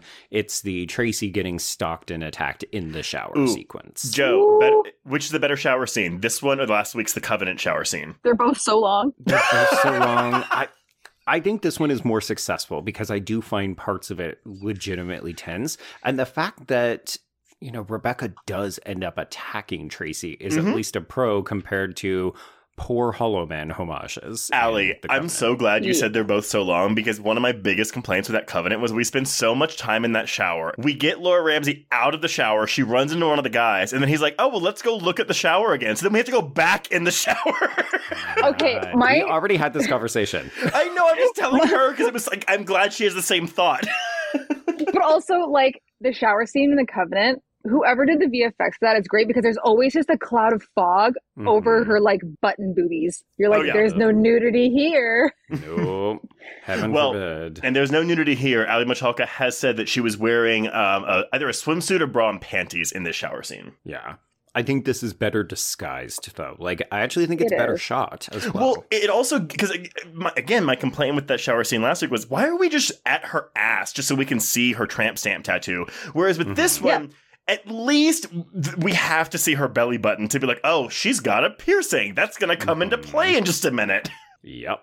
Now, question for you two. Would you rather have had Tracy actually be murdered here, or are you comfortable with just the belly button piercing getting ripped out? I think she needed to be murdered, because it makes no sense, especially because, like, it's not like she didn't know it was Rebecca. Like, Rebecca's literally talking to her as she, like, attacks her and yanks at her belly button ring, which is a very effective scene. Yes. Like, I have had a piercing ripped out. Oof, it is not great. Ooh. But why wouldn't you tell someone? You have proof it's her. You have the assault. And even though she's like, if you tell anybody, I'll kill you. I'm like, cool, you're 100 pounds soaking wet. I'm pretty sure this is a fair fight. That doesn't make any kind of sense. To the point where I'm like, you gotta kill her. Also, you have cell phones. You can text Sarah and be like, girl, you will never believe what just happened to me right now. Run to her room and be like, you see what your roommate just did to me? Well, or even have that scene and then have Rebecca explain it away. You know, oh, she just hates me. She's always spreading lies about me. Like, put Sarah into a compromised position where she has to pick between the friend who continually abandons her or fucks off and the roommate that you're just not really sure about. Like, wouldn't that have been more compelling conflict? It would have been conflict, period. Well, you know. Because you basically don't see her anymore after this whole interaction. She's just like, cool, bye, your roommate's fucking weird, I'm not talking to you anymore. Yeah. And also seems like not a good friend either. Like, no. You didn't do anything to warn her. Yeah, she says, your roommate is a fucking psycho. And then there's another point where she's briefly talking to Sarah in the quad, but when she sees Rebecca coming, she just turns heel and walks away. And I think that's the last time we see Tracy. Yeah, that is literally her walking out of the movie. Which is, don't have her walk out of the movie. Have her die and just be like, yeah, she went home for Thanksgiving. Right? Yeah, do something. It's wild. It's like, oh, we ran out of money. Don't know where the money went, but we ran out of it, so we couldn't do another death scene. So, Stephen and Sarah, they basically went on a date after she met up with him in the library. And when she arrives at home, Rebecca treats her like you would a child. She's basically, why didn't you answer any of my phone calls? I was so worried. Don't do this to me again. And it's very overbearing. So in the morning, she ends up apologizing to Sarah. And Sarah, kind of coolly says, don't worry, we're fine. And then she heads out and she meets up with Stephen in the library. And this is where she looks at Rebecca's friends or Friendsters page. Yeah. And she sees, oh my God, why am I her number one friend? And this is when Stephen makes a not so thinly coded suggestion that Rebecca has a sexual interest in Sarah. Okay. Now, here's another knock against Sarah, because he's like, he basically tells her, like, you know what I mean. And she's like, what are you talking about? Like, what? I'm from Des Moines. I don't know lesbian. She's so stupid. There's no lesbians in Des Moines, so clearly she has no idea what he's talking about. Girls don't like girls, okay? I don't know what you're talking about. Leaving room for Jesus. It's one of those things where you think, okay, 2011... I think we would still know what he means, or she would follow up, right? This movie thinks Des Moinians are stupid. It feels like they wrote this movie on the spot. Well, okay, but that's what I'm saying, though. Again, we had this script bought and sold 2 years before filming started. They had so much time to fix this thing, and no one did anything. No, it's first draft. They were like, everything's great. It all checks out. People from Des Moines are idiots. Let's do it. Allie. But what if this is the fixed version of this screenplay? Oh, no. then what did they leave on the floor? Like, what were they like, that's stupid, don't put that in this movie? Well, also, let's assume that this is the best version of the script and not that he's a bit of a narcissist, but he rejected all these other writers' attempts so that he could put forward his own anonymously. And part of me thinks, how bad were the other scripts then? Ooh. Yeah. Or was he just like, yeah, they're all real bad, real bad. Can't use any of these. Better use mine. Better use mine. Give me 2 paychecks. I think it might be the latter. I'm sorry. I really think it might be. Too. Yeah. Okay, so we get this really bad stalking sequence where Rebecca follows Stephen around the library, and we're basically playing peekaboo behind the books, but he doesn't notice. I love it. This is a sexy scene when she's just like, Stephen. Okay, y'all. And then she's not there. What is the better, quote-unquote, suspenseful library scene? This one with Rebecca stalking Stephen, or The Covenant where the boys have to, like, float on the ceiling to hide from the security guard? Oh my god. Obviously floating on the ceiling. No! Stop it! I don't like this game anymore. There's so many, 5 years apart, and there's so many similarities. I mean, the fact that we chose to do these back to back as well is kind of hilarious. We did not intentionally do this as a double bill. Yeah, okay. So this could be fun. It's okay, but I wish we had have gone further, which is basically my refrain from the film. Mm-hmm. But I do like this playground monkey bar date because I do actually think Minka Kelly and Cam Gigandet have Gigandet. Yeah. I think that they have pretty good chemistry considering both these characters are vacant voids. But, you know, I like this sort of flirty, cutie, oh, she's stripping in the hall. His room is a complete disaster. It's totally disgusting. Like, this is fun. I genuinely feel like their flirting there was, like, very real. And everything with the monkey bars, I'm like, honestly, like, I was in college and, like, it would just be one of those things. You go for a walk and you see a playground. You're like, well, let's go sit on the swings. Let's go down the slide. It'll be really cute and fun. Absolutely. Oh my God. Totally side note. Some dude way back in the day took me on a date. And for a bit of it, we were at like the playground. And he was like, you want to see me hang off the monkey bars? And I was like, sure. This sounds great. This date's going very well. So he does it. You know, he puts his knees over the monkey bar. And I was like, cool, super impressive. And he's like, you want to see me do it for my ankles? And I was like, you can't. Like, I'm not saying like, oh, you can't because you're a man. I'm saying you physically can't do that. Right. So then he tries, and sure enough, it doesn't work. And you know that platform that you stand on to grab onto the monkey bars? Yeah. His tailbone just smacks into it as hard as he can. Oh, no. And immediately I was like, do you need me to like take you to a hospital or anything? He's like, no, it's cool. It's cool. This date's going really well. And I'm like, I'm a man. I might get laid. I'm a man. And like, the next day, I'm pretty sure he posted on like Facebook or wherever apps we were still using at that time that weren't like now terrible, showing off this massive bruise on his back where he's like, may have made an ass myself on a date last night. And I'm like, ooh, you think? You're like, you sure did, bud. You sure did. No second date here. But I do agree with you, Joe. I actually do like the scene, but if only because it feels like a scene plucked out of a 90s rom-com, and like this is Sarah's quirky thing that she does with all of her like suitors. Mm-hmm. Their dialogue felt real. Yeah, I take all my men to the monkey bars, and then I decide whether I want to sleep with them. Yeah. That's the bet. If you win the bet, you get to have sex with her. There we go. Is she a bet? Is she a fucking bet? Also, wait, do we get a fuck in this movie? No. I mean, we technically get fucking in the next scene because we go back to his place and we fool around. And meanwhile, Rebecca is having like sexy masturbation talk with Jason on the phone, and he apparently doesn't even recognize. Right? You would know. This was scandalous, though. I was like, all right, movie. Like, yeah, we'll watch Leighton Meester masturbate. Let's do it. This is where you feel like the film could still do something interesting. It's been a little bit tame up until this point, but this starts to hint, okay, we're actually moving into somewhat more adult territory. And I thought, okay, so now we're going to get murders and we're going to get more sexy stuff. And we do get a little bit of sexy stuff, but we don't get a lot of violence. But the fact that this PG-13, like, for teens thriller refuses to even use its one fuck, even in the climax, I'm not your fucking friend. Like, right. Why don't we have that? It's wild. It is. But I do like that they juxtapose her masturbating to the other two having sex. Oh, It's yeah. like, is she thinking about Minka Kelly while she's masturbating to Jason and then being like, never call me again, and then he just doesn't call her again? Like, how did that work? Love it. Thanks for the phone sex. Never call me again. Yeah, I don't know a single man that would like listen to that. Yeah. Okay, so after this great night with Steven, Sarah goes home, and this is where the RA has caught her. Oh no, we know that you have a kitten in there, so you're going to have to get rid of it. And I sympathize with this RA because life is not worth it. Like, I should not lose my job because you were too stupid to get rid of a kitten. Absolutely. Yeah. And this is where we start to float the idea, oh, maybe I could move in with Irene. I actually have closet space there. She actually has a career. She's not going to be going through my stuff. I mean, she probably will.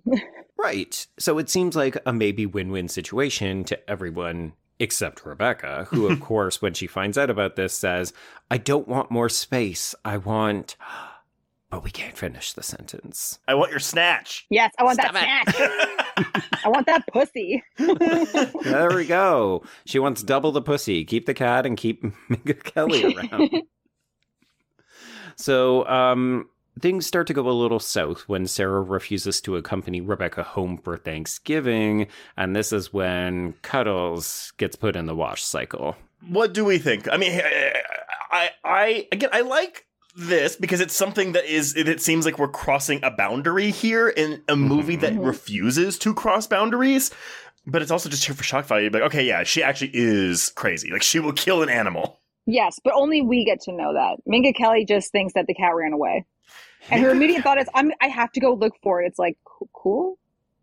Which I hate because then it's the movie speaking to us instead of using this as an opportunity to advance the conflict between the two women. Like, it's just to turn the audience against Leighton Meester's Rebecca. Well, I guess because mirroring this with Single White Female, where Jennifer Jason Leigh just drops the puppy out of the window and then, but she feigns it like, oh my God, the puppy jumped out. Oh my God. And like, you have Bridget Fonda being like, ooh, like, did she do this? Did she not? Yes. There's no way, but there's no way to wipe away, oh, I put the cat in a dryer. No.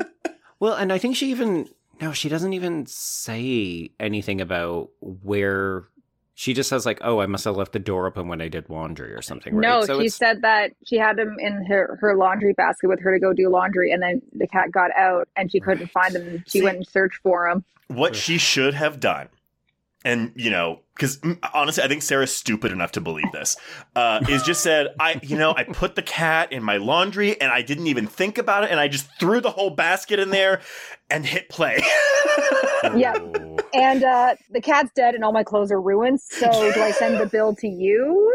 Can you style me? I've got kitten all over my clothes now and I can't wear And anything. I'm allergic. Good news is all your closet space is free now because there's cat guts all over mine. Oh my God. Again, why did no one find this cat? Like, I don't know. think it just pleasantly died. It definitely got like torn apart. Or deleted scene, Tracy finds the fucking cat and she's just like, oh my God, and then we have to kill her. Yeah. But like there's like holes in the dryer, like the vents. So like not only would this cat like explode in this dryer, its blood and guts would be like all through the machinery. It wouldn't just be in the drying tunnel thing.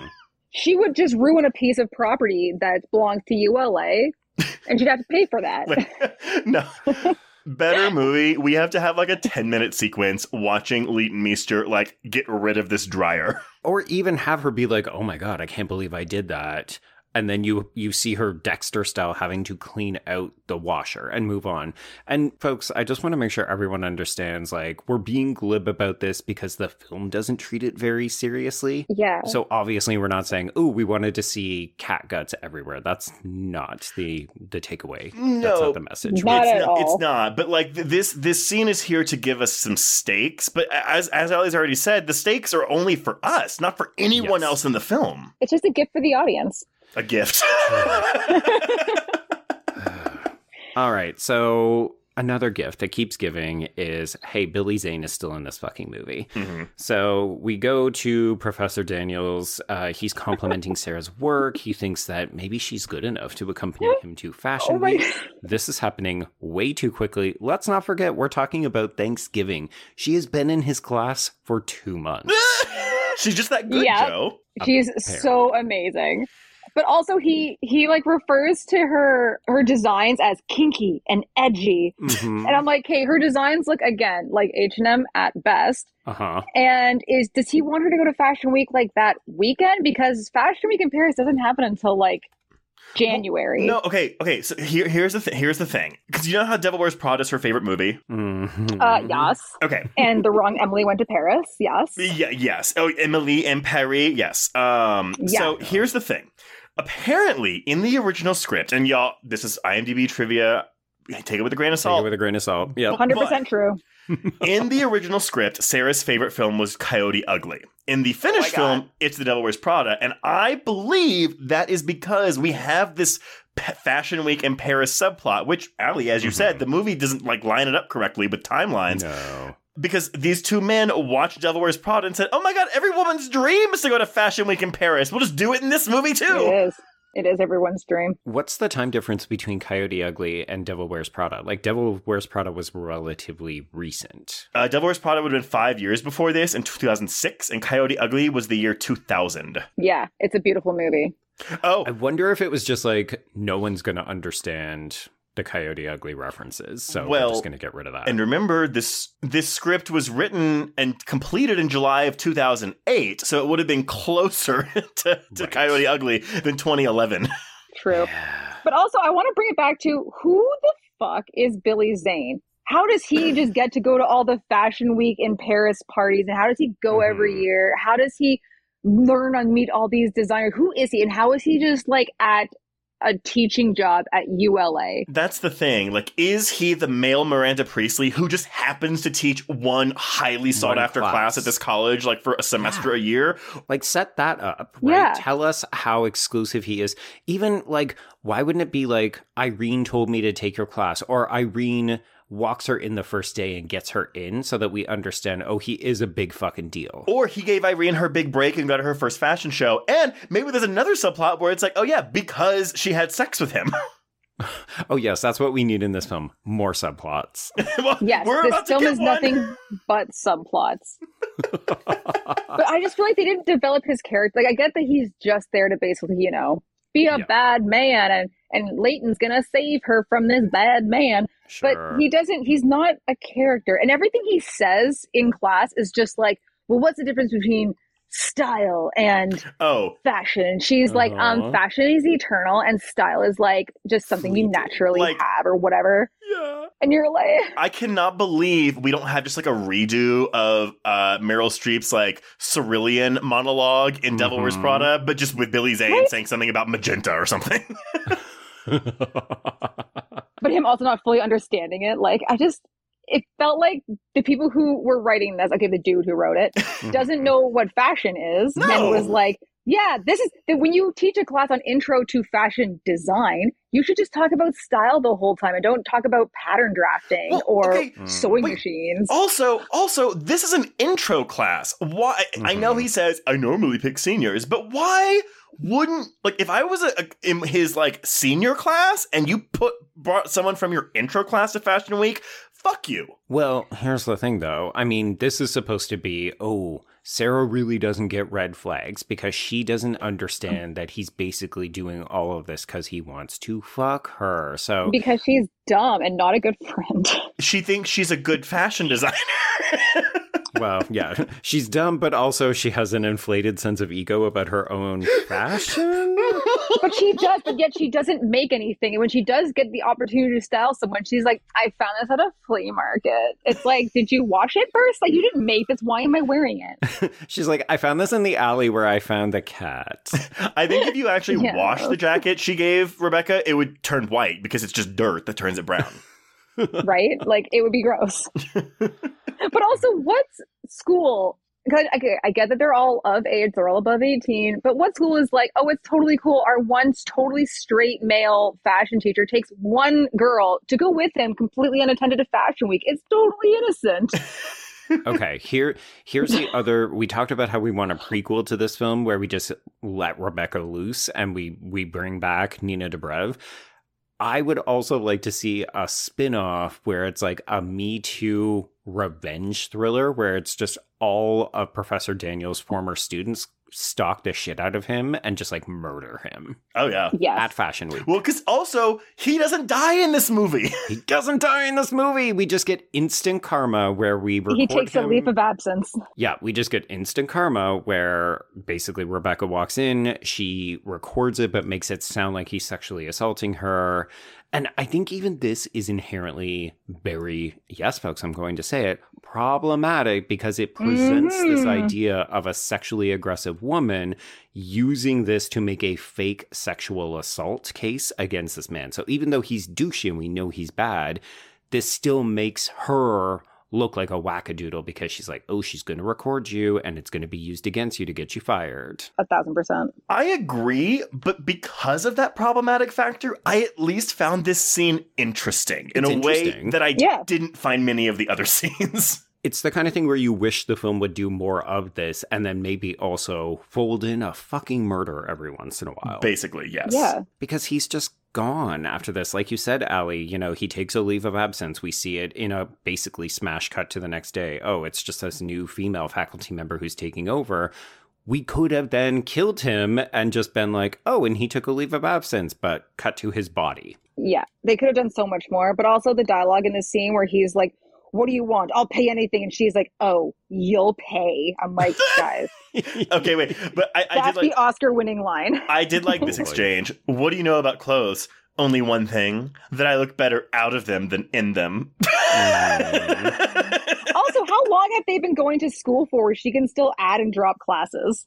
Right? Well, actually, admittedly, when I worked in post-secondary, you could do it right up until around Canadian Thanksgiving, but that's a full, 3.5 to 4 weeks earlier than American Thanksgiving. She does say it's the last day that they can change classes or whatever. Sure, okay.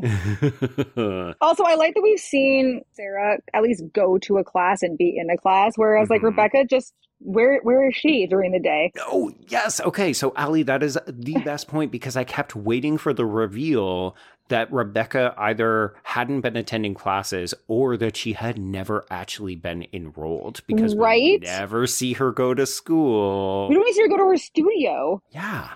And I thought that was just such an easy, obvious thing to do, but from all accounts, she apparently has been going to class and doing well for all we know. I mean, look, I have way more questions about her parents who were like, hey, you are either bipolar, borderline, schizophrenic, or all of the above. Please take your medicine. We're never going to check on you. Oh my God, her parents are great. I just love when her dad's like, listen, your mother and I are very fond of you. I'm like, oh my God, guys, the love in this house is so overwhelming. Okay. Well, we're nearly we'll there, get to that. No, we'll jump ahead to it because basically Rebecca fakes a mugging while she's out looking, quote unquote, for cuddles, and then she uses this to garner sympathy to convince Sarah to come to Thanksgiving with her. I will say one moderately clever match cut that I really did like is when Rebecca stabs herself with the box cutter, we then just cut to, I think it's a cherub statue that looks like it's screaming. Yep. I mean, I do think some of the filmmaking, like the shots and the edits, are pretty good because we didn't even talk about how when Professor Daniels is trying to seduce Sarah, we get all of these images, like really extreme close-ups of lips and fingers and stuff. Yeah, and you're like, oh, it is kind of sexy. Yeah. There are hints of a better movie in here, but that's it.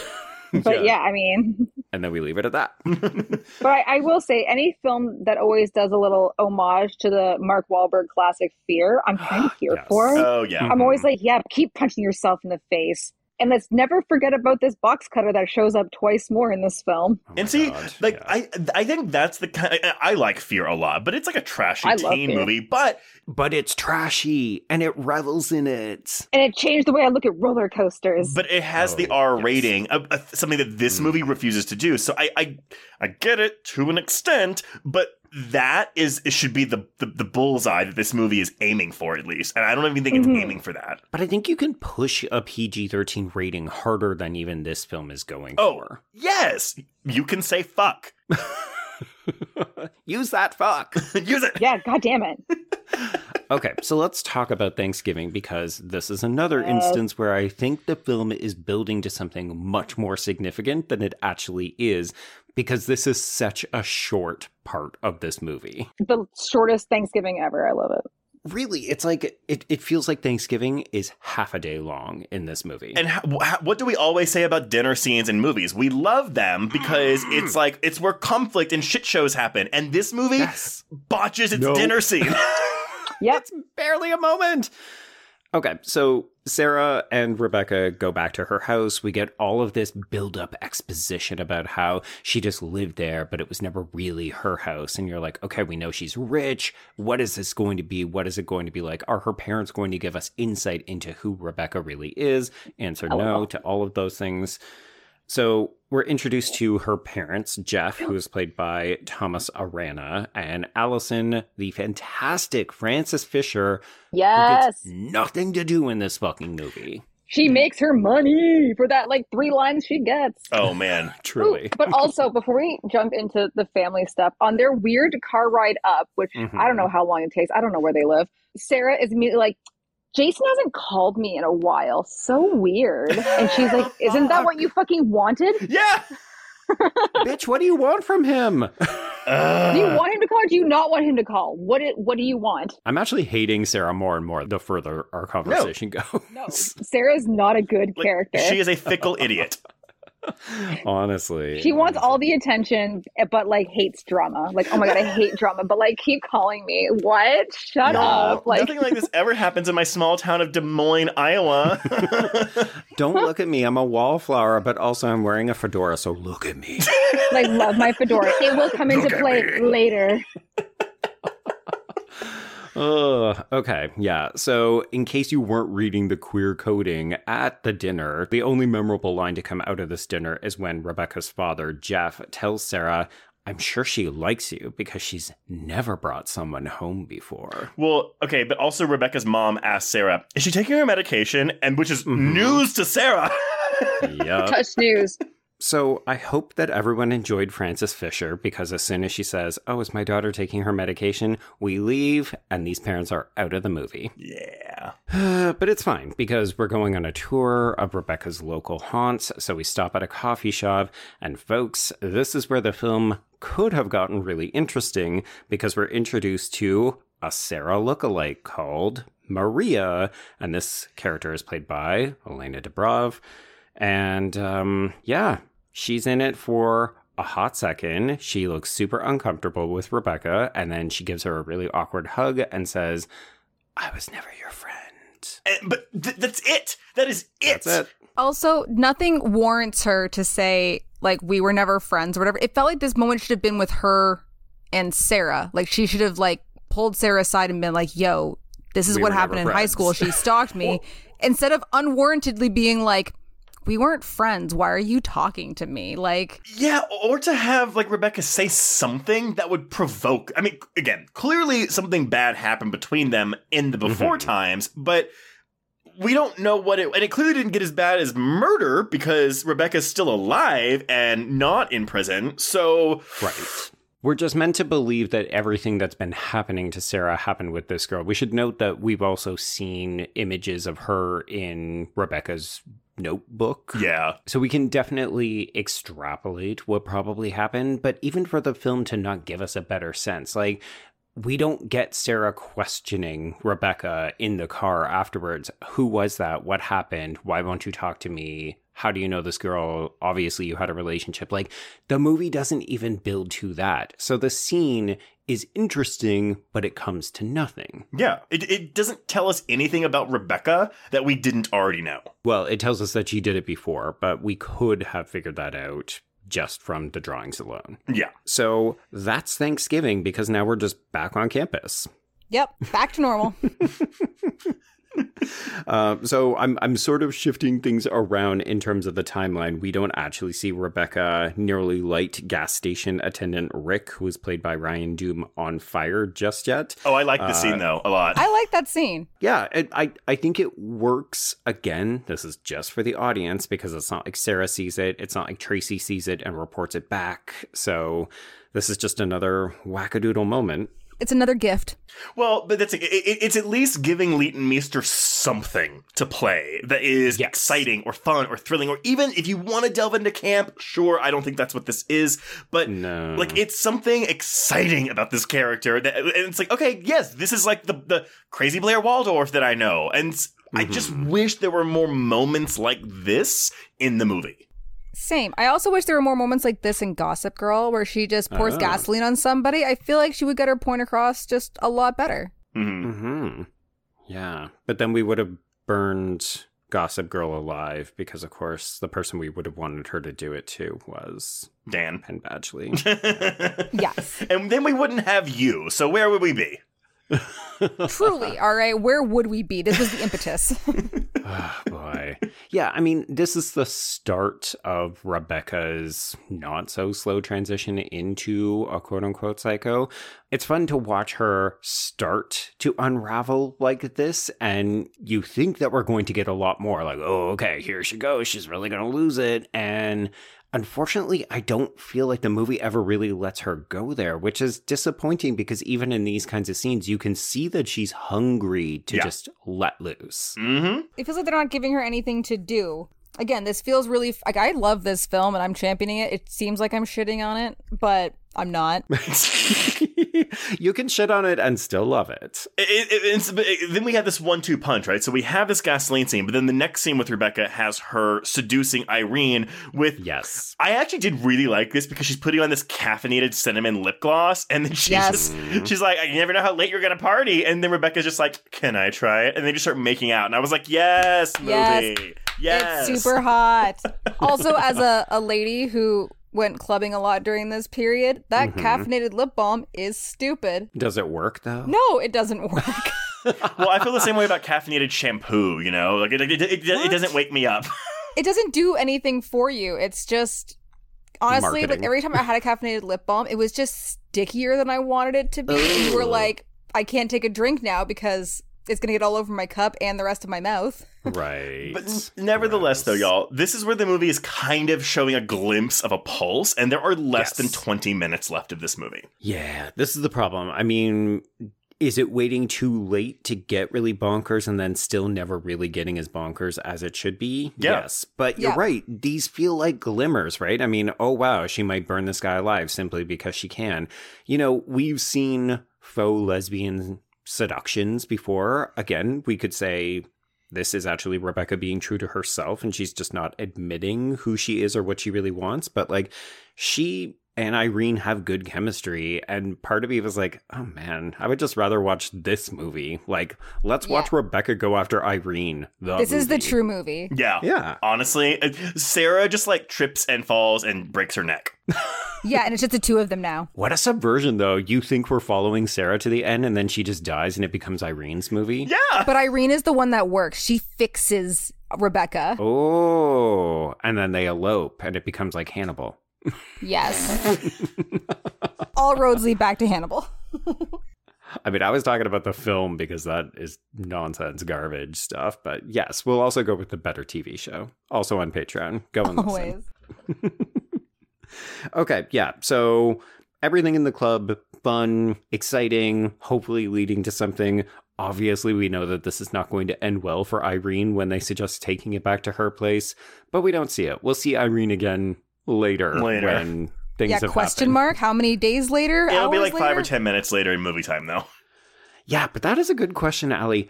how long is Irene imprisoned in this bed? Like, is Rebecca going there to feed her or change the sheets when she pisses herself or whatever? She's just diarrheaed all over this bed. She's just a soiled mess.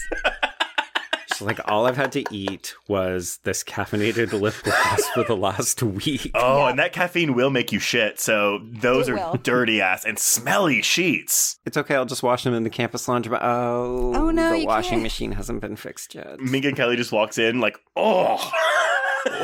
You're like, Irene, never mind, I'll come back later. She doesn't even look for her. She's like, I see you're busy. Bye. Girl, I thought you were a stylist. What have you gotten into? Styling and diarrhea do not go together. Well, says you. Professor Roberts might disagree. He's got a scat fetish. It's like, by Fashion Week, I actually meant the glass table in my house. So that's how he knows Irene. I get it now. Everything's connected. Right. Also, we're not king shaming. If you're into scat play, good for you. Yeah, you do you. You do you. Yeah, always. So when Sarah can't get a hold of Irene, she comes back to the room, and it turns out that Rebecca has had a change of heart about tattoos, and she would desperately love her roomie to come with her.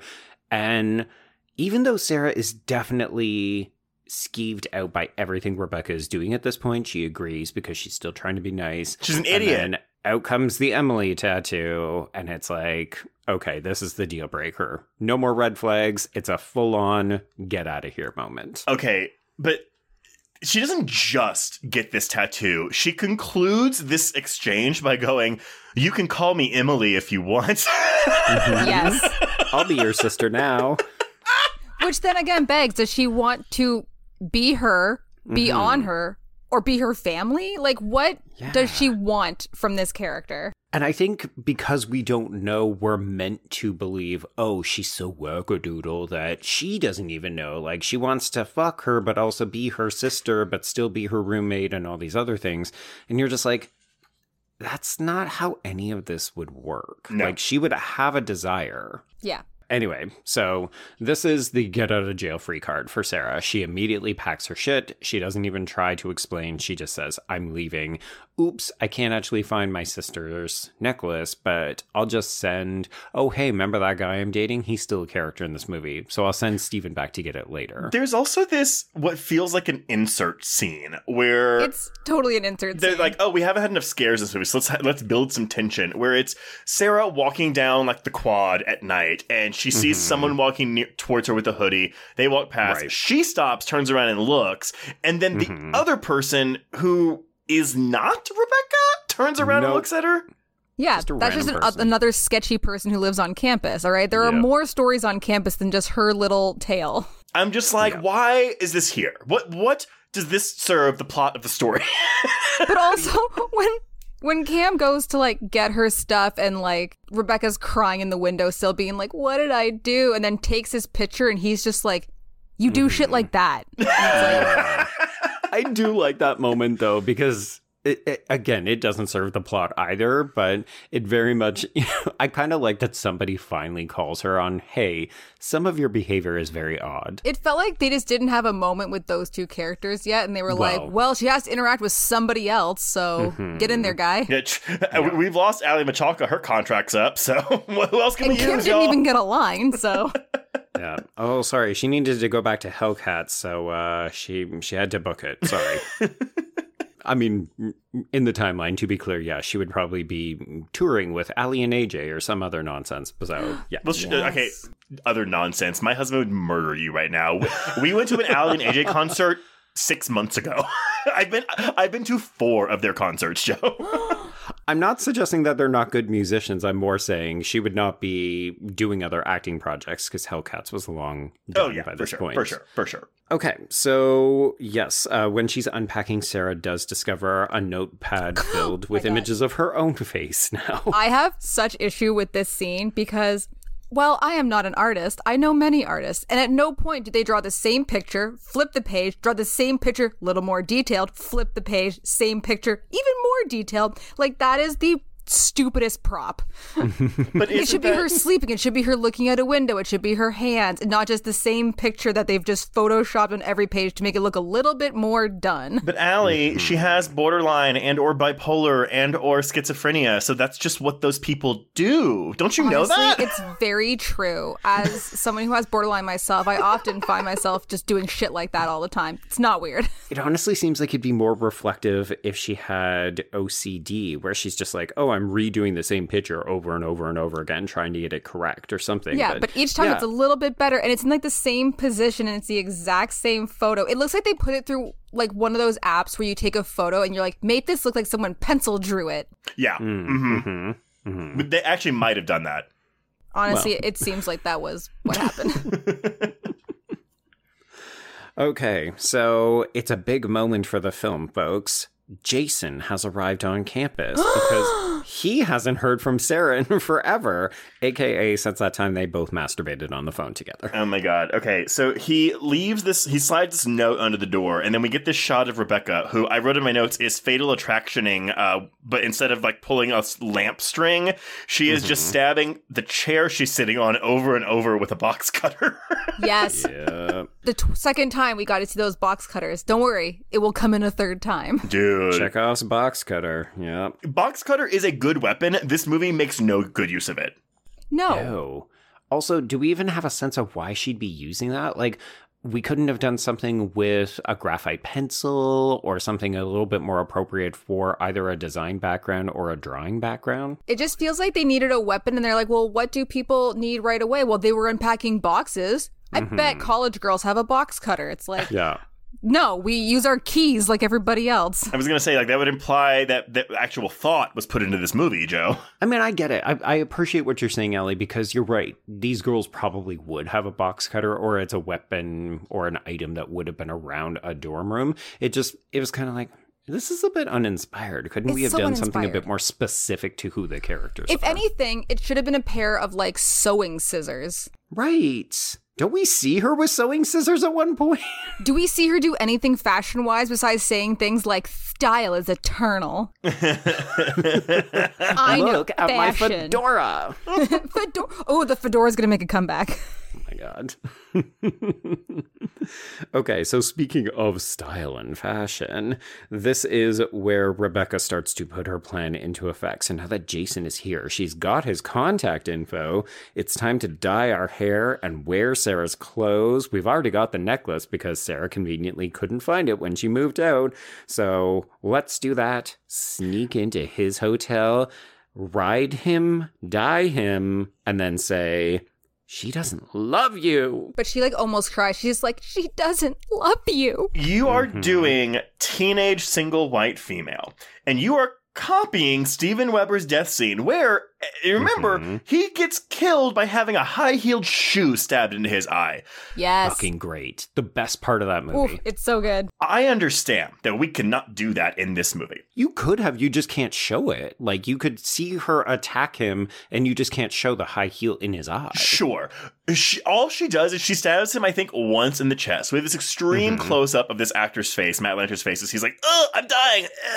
And that's it. And he's dead. And again, he got a higher billing than Francis. Rude, honestly. You know, I bet you he probably had more days on set because this is essentially a stunt. Right, yeah. It is so disappointing, though, because this is the first of 2 murders that we will get in this movie, both of them with box cutters, and characters just die from a stab. A stab. With this item. Yep. And they don't scream or anything. I have so many thoughts about Rebecca's death. I was like, what? Oh, these are bad. These are bad deaths. Bad I'm deaths. sorry. They're bad friends and bad deaths. I've watched this a bunch of times, and I've been to many hotels. It didn't seem like he had left her a key.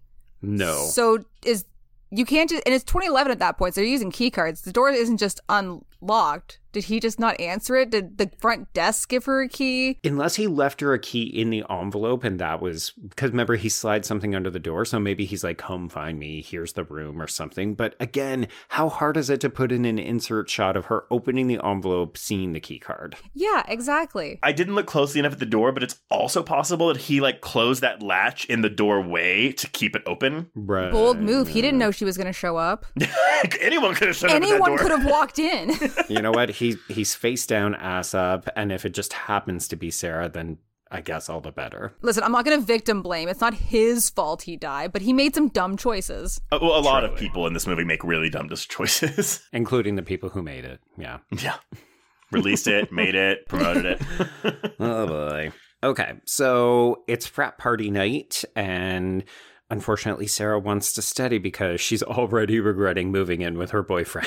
Which is crazy because she's like, this is a good time for me to move in with Irene. And then it's like, well, I guess I'll live with you since she's not answering her phone. It's been, again, how many days? TBA. And the frat's just cool with this bitch moving in? But we're going into this scene. So I have in my notes right now. So Sarah goes to Irene's apartment. And y'all, the 79-minute mark of this movie is when she realizes, oh, she's not just like kind of a crazy stalker. She is a dangerous person. Yes. Yeah. Yeah.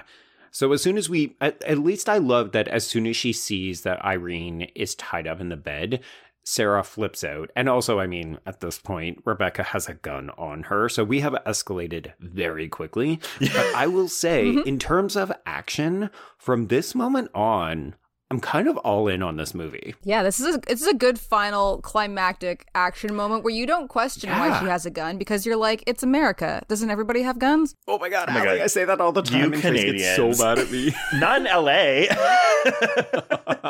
Not at fashion school. I think Sarah would be more likely to have a gun coming from the small town of Des Moines, Iowa, than Rebecca from coming from wherever the fuck she came from.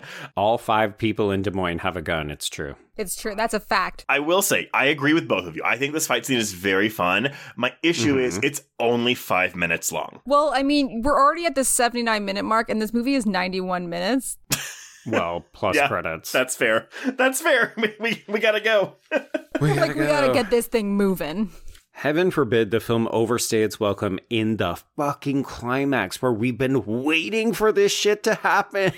Well, because, I mean, like, the way this plays out, you know, she's like, we have Irene with this silly-ass jump scare that I love. Rebecca's behind the door. Sarah begs for forgiveness, and Rebecca's like, okay, yeah, let me just, like, trash bag over Irene's head really quick, and then we'll go run away together. Hey, she explains that. She says, I only want you to have one best friend. One best friend. And that is sound logic. It is. But I love that as she's doing this, like, Sarah, like, kind of approaches to be like, no, maybe not. And Rebecca just slaps the shit out of her. Because that's how you learn. Yeah. I said one awful. best friend. I will slap the best friend into you until you understand me. I hit you because I love you. Okay, but so I know we talked about how Steven comes in and helps to save her. What I don't like about this is that now, for the remaining 2 minutes of this climax, Sarah has become a damsel in distress and is hanging outside the window. Yeah. And her best friend is going to try and save her. That's Rebecca, right? Yes. You're not suggesting Steven is her best friend. Steven ain't shit. I mean, he gets knocked out very quickly, very easily, but I kind of love how, he comes in like a big hero moment, and Rebecca just goes, bonk. Okay, but did I hoot and holler when he just punches Rebecca in the face? Yes. Oh. There are very few movies where you, like, yell outwardly being like, that dude just punched that chick. Good move, man. Very few times where that's acceptable. Because she's bananas at this point. But I mean, all of this is really good. Like, I mean, okay, so Steven's out for the count. Sarah has been more or less rescued. She's able to get herself back in. And then it's full on girl cat fight. Yeah. And I think the stunt team did a really great job because these hits are hitting. Yeah. I also do love the moment. Shout out to Leighton Meester for the look on Rebecca's face when Sarah actually pulls the trigger. Sure, the gun is empty, but you can tell Rebecca didn't think she had it in her. She's like, oh shit. Good on you, girl. Yeah. But what she doesn't have in her is to stab Rebecca a whole bunch of times. She stabs her once in the back and goes, that's it. It's because stabbing is so personal, and like shooting a gun is like not personal at all. It's what happens all the time. I mean, here's the thing. We've often joked that stabbing is a penetrative, almost sexual act. So of course it would make sense that Sarah would give her the most basic bitch stab in the literal back, and that would be enough to kill her, because this movie couldn't possibly suggest that Sarah would have any kind of enthusiasm or agency or passion. No. I'm basically just saying Sarah's a sad, sad girl, and I hope she went to therapy and maybe found her yum somewhere. And I want to make extremely clear to everyone, like, I have been shitting on this movie, and specifically Minka Kelly's role in this movie. It's her role. It's not the acting. No, there's just nothing that this role... I don't know any actress that really could have made a meal out of this role. Like, again, like you're coming here to see Leighton Meester be a crazy psycho, but even that, the movie just doesn't want to fully commit to until the final 5 fucking minutes of the movie. Yeah, like it's not the actor's fault. It's definitely the fault of the writing and everything else involved. It's just wild to me that people were looking at this. I'm sure they were looking at the PG-13 and saying, all we have to do is make this commercial. We've cast it well. That'll be enough. And if you look at the budget, it works, more or less.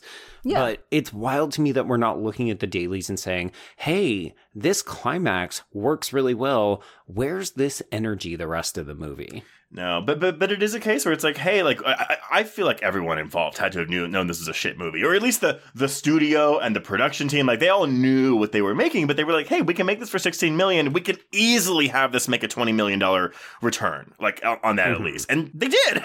Yeah, it was a good investment. They made a good choice. Yeah, they knew that they could get people out. Well, no, they made a good business decision. There was there was nary a good creative decision made. No, they said we just need a good opening weekend to justify how much money we're sinking into it, and it works. Yeah, absolutely. Yeah. 1,000%. Question for you two. There's a faux jump scare here where we reach towards Rebecca to get the Emily necklace off of her, and it's kind of half-ass. What do we think? Do we wish they had have just done it, even though we expected the jump scare, or should they have just not done it at all? It's like so subtle that it's like, why do it? Like, you either got to go full jump scare or just have her be... Just have her be dead, and that's it. You know what's a better fucking ending to this movie? You have Rebecca almost fall backwards out the window, and Sarah, she's only in the room still because Sarah's holding on to that necklace. And Sarah has to let go of the necklace and let Rebecca fall out the window. And with that, she comes to terms with her sister being dead. Bam, done. And then we see her the next year at Thanksgiving, and she's like, Dad, I brought a turkey. Yes. Yes. Yes. There you go. Daddy, I brought you this turkey. Up a half star. Or we Hannibal this shit and we just see Rebecca embrace Sarah and they both go out the fucking window. Also fine. That's a ballsy move. A ballsy move in a movie without them. See, all these endings are better than the current ending. But also, like, just to bring it full circle, when Sarah just yells, "You were never my friend," just to go against what Nina Dobrev has said before. Sick, sick bird. Oh, it hurts so bad. It's just not true. If anything, she was a great friend. She was a great friend. Also, when you were all, sad because your friend ditched you at a bar for hot tubs and whatever else, you called her because she's your friend and she came to you. She wore that fucking ugly jacket that you wanted to style her in for the art show that we never actually got to see. She hid your cat secret. Like, she was a good friend to you. You two were friends. Don't be like, we were never friends. Just be like, you weren't a good friend. There we go. Or like, you're not my best friend anymore. And then throw your friendship bracelets at each other. She is a fickle idiot. That is what Sarah is.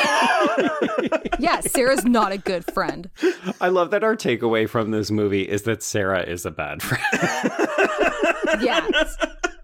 She doesn't even say thank you when she brings her home for Thanksgiving. It's like she welcomed you into her home. God. Truly. Yeah. She feared out her own face so that she could get you to a nice Thanksgiving because you said that it was really hard for you. Where is the thank you? Right? Actually, a fun game for listeners, y'all. What is the moment that you think that Rebecca truly first crosses the line to the point where you're like, no, that huge red flag, whatever? Because I feel like it's very different for everyone. I mean, obviously it's going to be the but kitten is the point of no return. Well, for okay. Sure. Of what Sarah sees, what is the point of no return? Oh, okay. Mm-hmm. Like, when would it be reasonable for her to be like, get the fuck away from me? Right. But anyway. This last scene. I was going to say, and for all of us, yeah, it's this final scene. You know? Ooh, you held me at gunpoint. I don't know about that. From Sarah's point of view, it's like, okay, you haven't done anything that I've seen. You're just kind of here all the time. Like, do you not have class? Am I your only friend? Mm-hmm. You're my class, Sarah. You're my class. I saw that Friendster's account, and it really eked me out. So I don't know. I can't be your top friend. Sorry. No, it needs to be like, oh my God. Joe, you haven't seen this, but Allie, have you seen the Sandra Bullock, quote unquote, romantic comedy All About Steve? Yes. Okay. Where she's a crossword maker. Yes. Okay, Joe, I don't know if you know the impetus for this movie, but she's a crossword maker, and she goes on one date with Bradley Cooper, and the next day the crossword is like, the color of Steve's eyes, Steve's pants, and she puts this in the paper and releases it. No. Because she has zero editor at this paper. They were just like, it's fine. Your crosswords are brilliant. Yeah, you know what? Approved. Change approved. And then she just falls into a hole. It's such a good movie. It's one of the funniest side gags I've ever seen and one of the worst movies I've ever seen. Like, I was going to say. No, but like, it is worth watching All About Steve because it really is one of those like, did no one say anything at any point? Mm-hmm. When the script was being made, when they were casting, like Sandra Bullock read this and was like, well, how much money am I getting? Yeah. It's so, but anyway, but that's the rom-com version of Rebecca's story. Oh my God. And that's The Roommate. That is The Roommate. Allie, as the guest of honor, any final thoughts that you would like to let our listeners know before we stop talking about it? Yeah, I mean, this movie could have ended a bunch of ways. They could have just ended it after that big climactic scene, but they had to do, for some reason, that she changed dorm rooms and then was like, I don't want a roommate for a while, but help me pull the other bed into the hallway and then just leave it there like it's not her fucking problem. Oh, that RA it's is a so fucking pissed fire off. hazard. That's what it is. But also, why did you have to change rooms? She's dead. I don't know that she changes rooms. I think she just removes the second bed from the old room so that they can't try to give her a new roommate. Oh no, they make like a comment about her changing rooms. The college is like, and she no, has like ma'am. a box. Oh God. Okay. Wild. Also, did anyone call Rebecca's parents to be like, hey, your daughter's dead? Yeah, like, can you imagine? They're like, we just saw her at Thanksgiving. She showed up with this girl that we thought she was dating, and then all of a sudden, this girl has killed her. Yeah. And the police are like, well, it happened after that. Like, oh my God, that's the other thing we need. So we talked about the prequel. We talked about the sidequel with the Professor Daniels getting Me Too'd. Now we need the sequel where it's like the parents actively track down Sarah and make her pay for what she did to their daughter. And Francis Fisher is just like, yes, chewing all the scenery. My daughter. And you know what they call it? Thanksgiving. Ooh. God damn it. Yeah, this movie's bad. I don't like it. There is, again, there are glimmers of a better movie and of energy here that I think could work in a better movie, but it just doesn't seem like anyone here gave a shit. No. I loved this movie. I still do. I own it. I saw it in theaters. I make people watch it to be like, how do you feel about this movie? And now we're going to be roommates. Do any of these characters vibe with you? How do you feel about Emily tattoos? Shall I show you mine? Yeah, what tattoos do you have that I could also get? So I'm inclined to agree a little bit more with Trace than with Allie. This movie, it just needed something more. I could actually see rewatching this film if it was more fun, but it just doesn't go there. It's like it staunchly refuses to lean into its absurdity or be campy or just be over the top and fun. And I think that that's really disappointing because I went into this hoping to get it's so bad, it's good kind of thing. Like, I really wanted to see Meester cut loose and just have fun with it. And yeah, the film just doesn't really give us any of that. So I enjoyed this discussion, but I also had more fun with this discussion than I had watching the movie. Agreed. Yeah, totally. Well, okay, before we announce what we're covering next week, Allie, first, thank you for coming on this journey with us and for being a staunch defender of all things The Roommate. But let everyone know, where can they find you on social media? Oh my God, you can find me on all social media platforms at the Allie Chappell. And that's it. Sorry, I thought I was going to say more, but I didn't. Okay. You know what? Short and sweet. We love it. Yeah, we love it. We love it. Well, if you want to get in touch with us, you can reach us on Twitter and Instagram at HorrorQueers. Shoot us an email at horrorqueers@gmail.com. Find us on Letterboxd to keep track of all the films we've covered. And go to our YouTube channel to watch our Chucky reviews. And tune in once a month to hear about our most anticipated horror films for that month. If you want to chat with other listeners, please join our Facebook Horror Queers group. If you love us and want to show us that love, you can either or rate and review us on Apple Podcasts or Spotify, or give us money by supporting the show at patreon.com/horrorqueers. If you subscribe today, you will get 284 hours of Patreon content. I know, it's so a much lot. Content. It's basically a whole other podcast. That includes this month's new episodes on the pilot episode of Hannibal, Guillermo del Toro's Mimic, Founders Day, Night Swim, and our audio commentary on Jennifer Kent's The Babadook for its 10th anniversary. Ooh, good choices. I liked Night Swim. Oh God. Boy. Oh, Allie. Okay, so I have seen so many movies that should be fun, and they're just boring this month. I'm over it.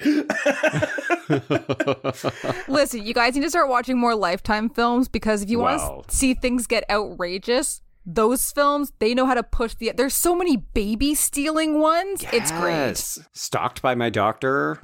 Yes, Eric Roberts forever. But then by that logic, I will be disappointed with these other movies like Night Swim, like The Roommate, because they're not as wild and fun as a Lifetime movie. As Lifetime, like Lifetime is doing it better than you. No shade on Lifetime, because clearly they figured it out, but it's like, Jesus Christ, just watch a Lifetime movie and copy their formula. Yes! Yeah.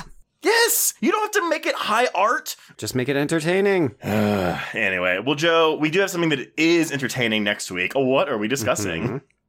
Well, it's kind of funny, right? Because 2023 ended up being a big year for Frankenstein stories. So we should revisit not one of the OGs, because we're not going to go back that far, but let's dip into the 80s and a schlocky B version. So we're finally going to check out Reanimator. Ooh, I love the Reanimator. Yeah. Funnily enough, I actually prefer the sequel Bride of Reanimator to the original, but that's a conversation for next week.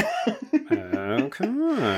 All right, everyone. Well, until next week, we can cross out The Roommate. Indeed. And cross out Horror Queers.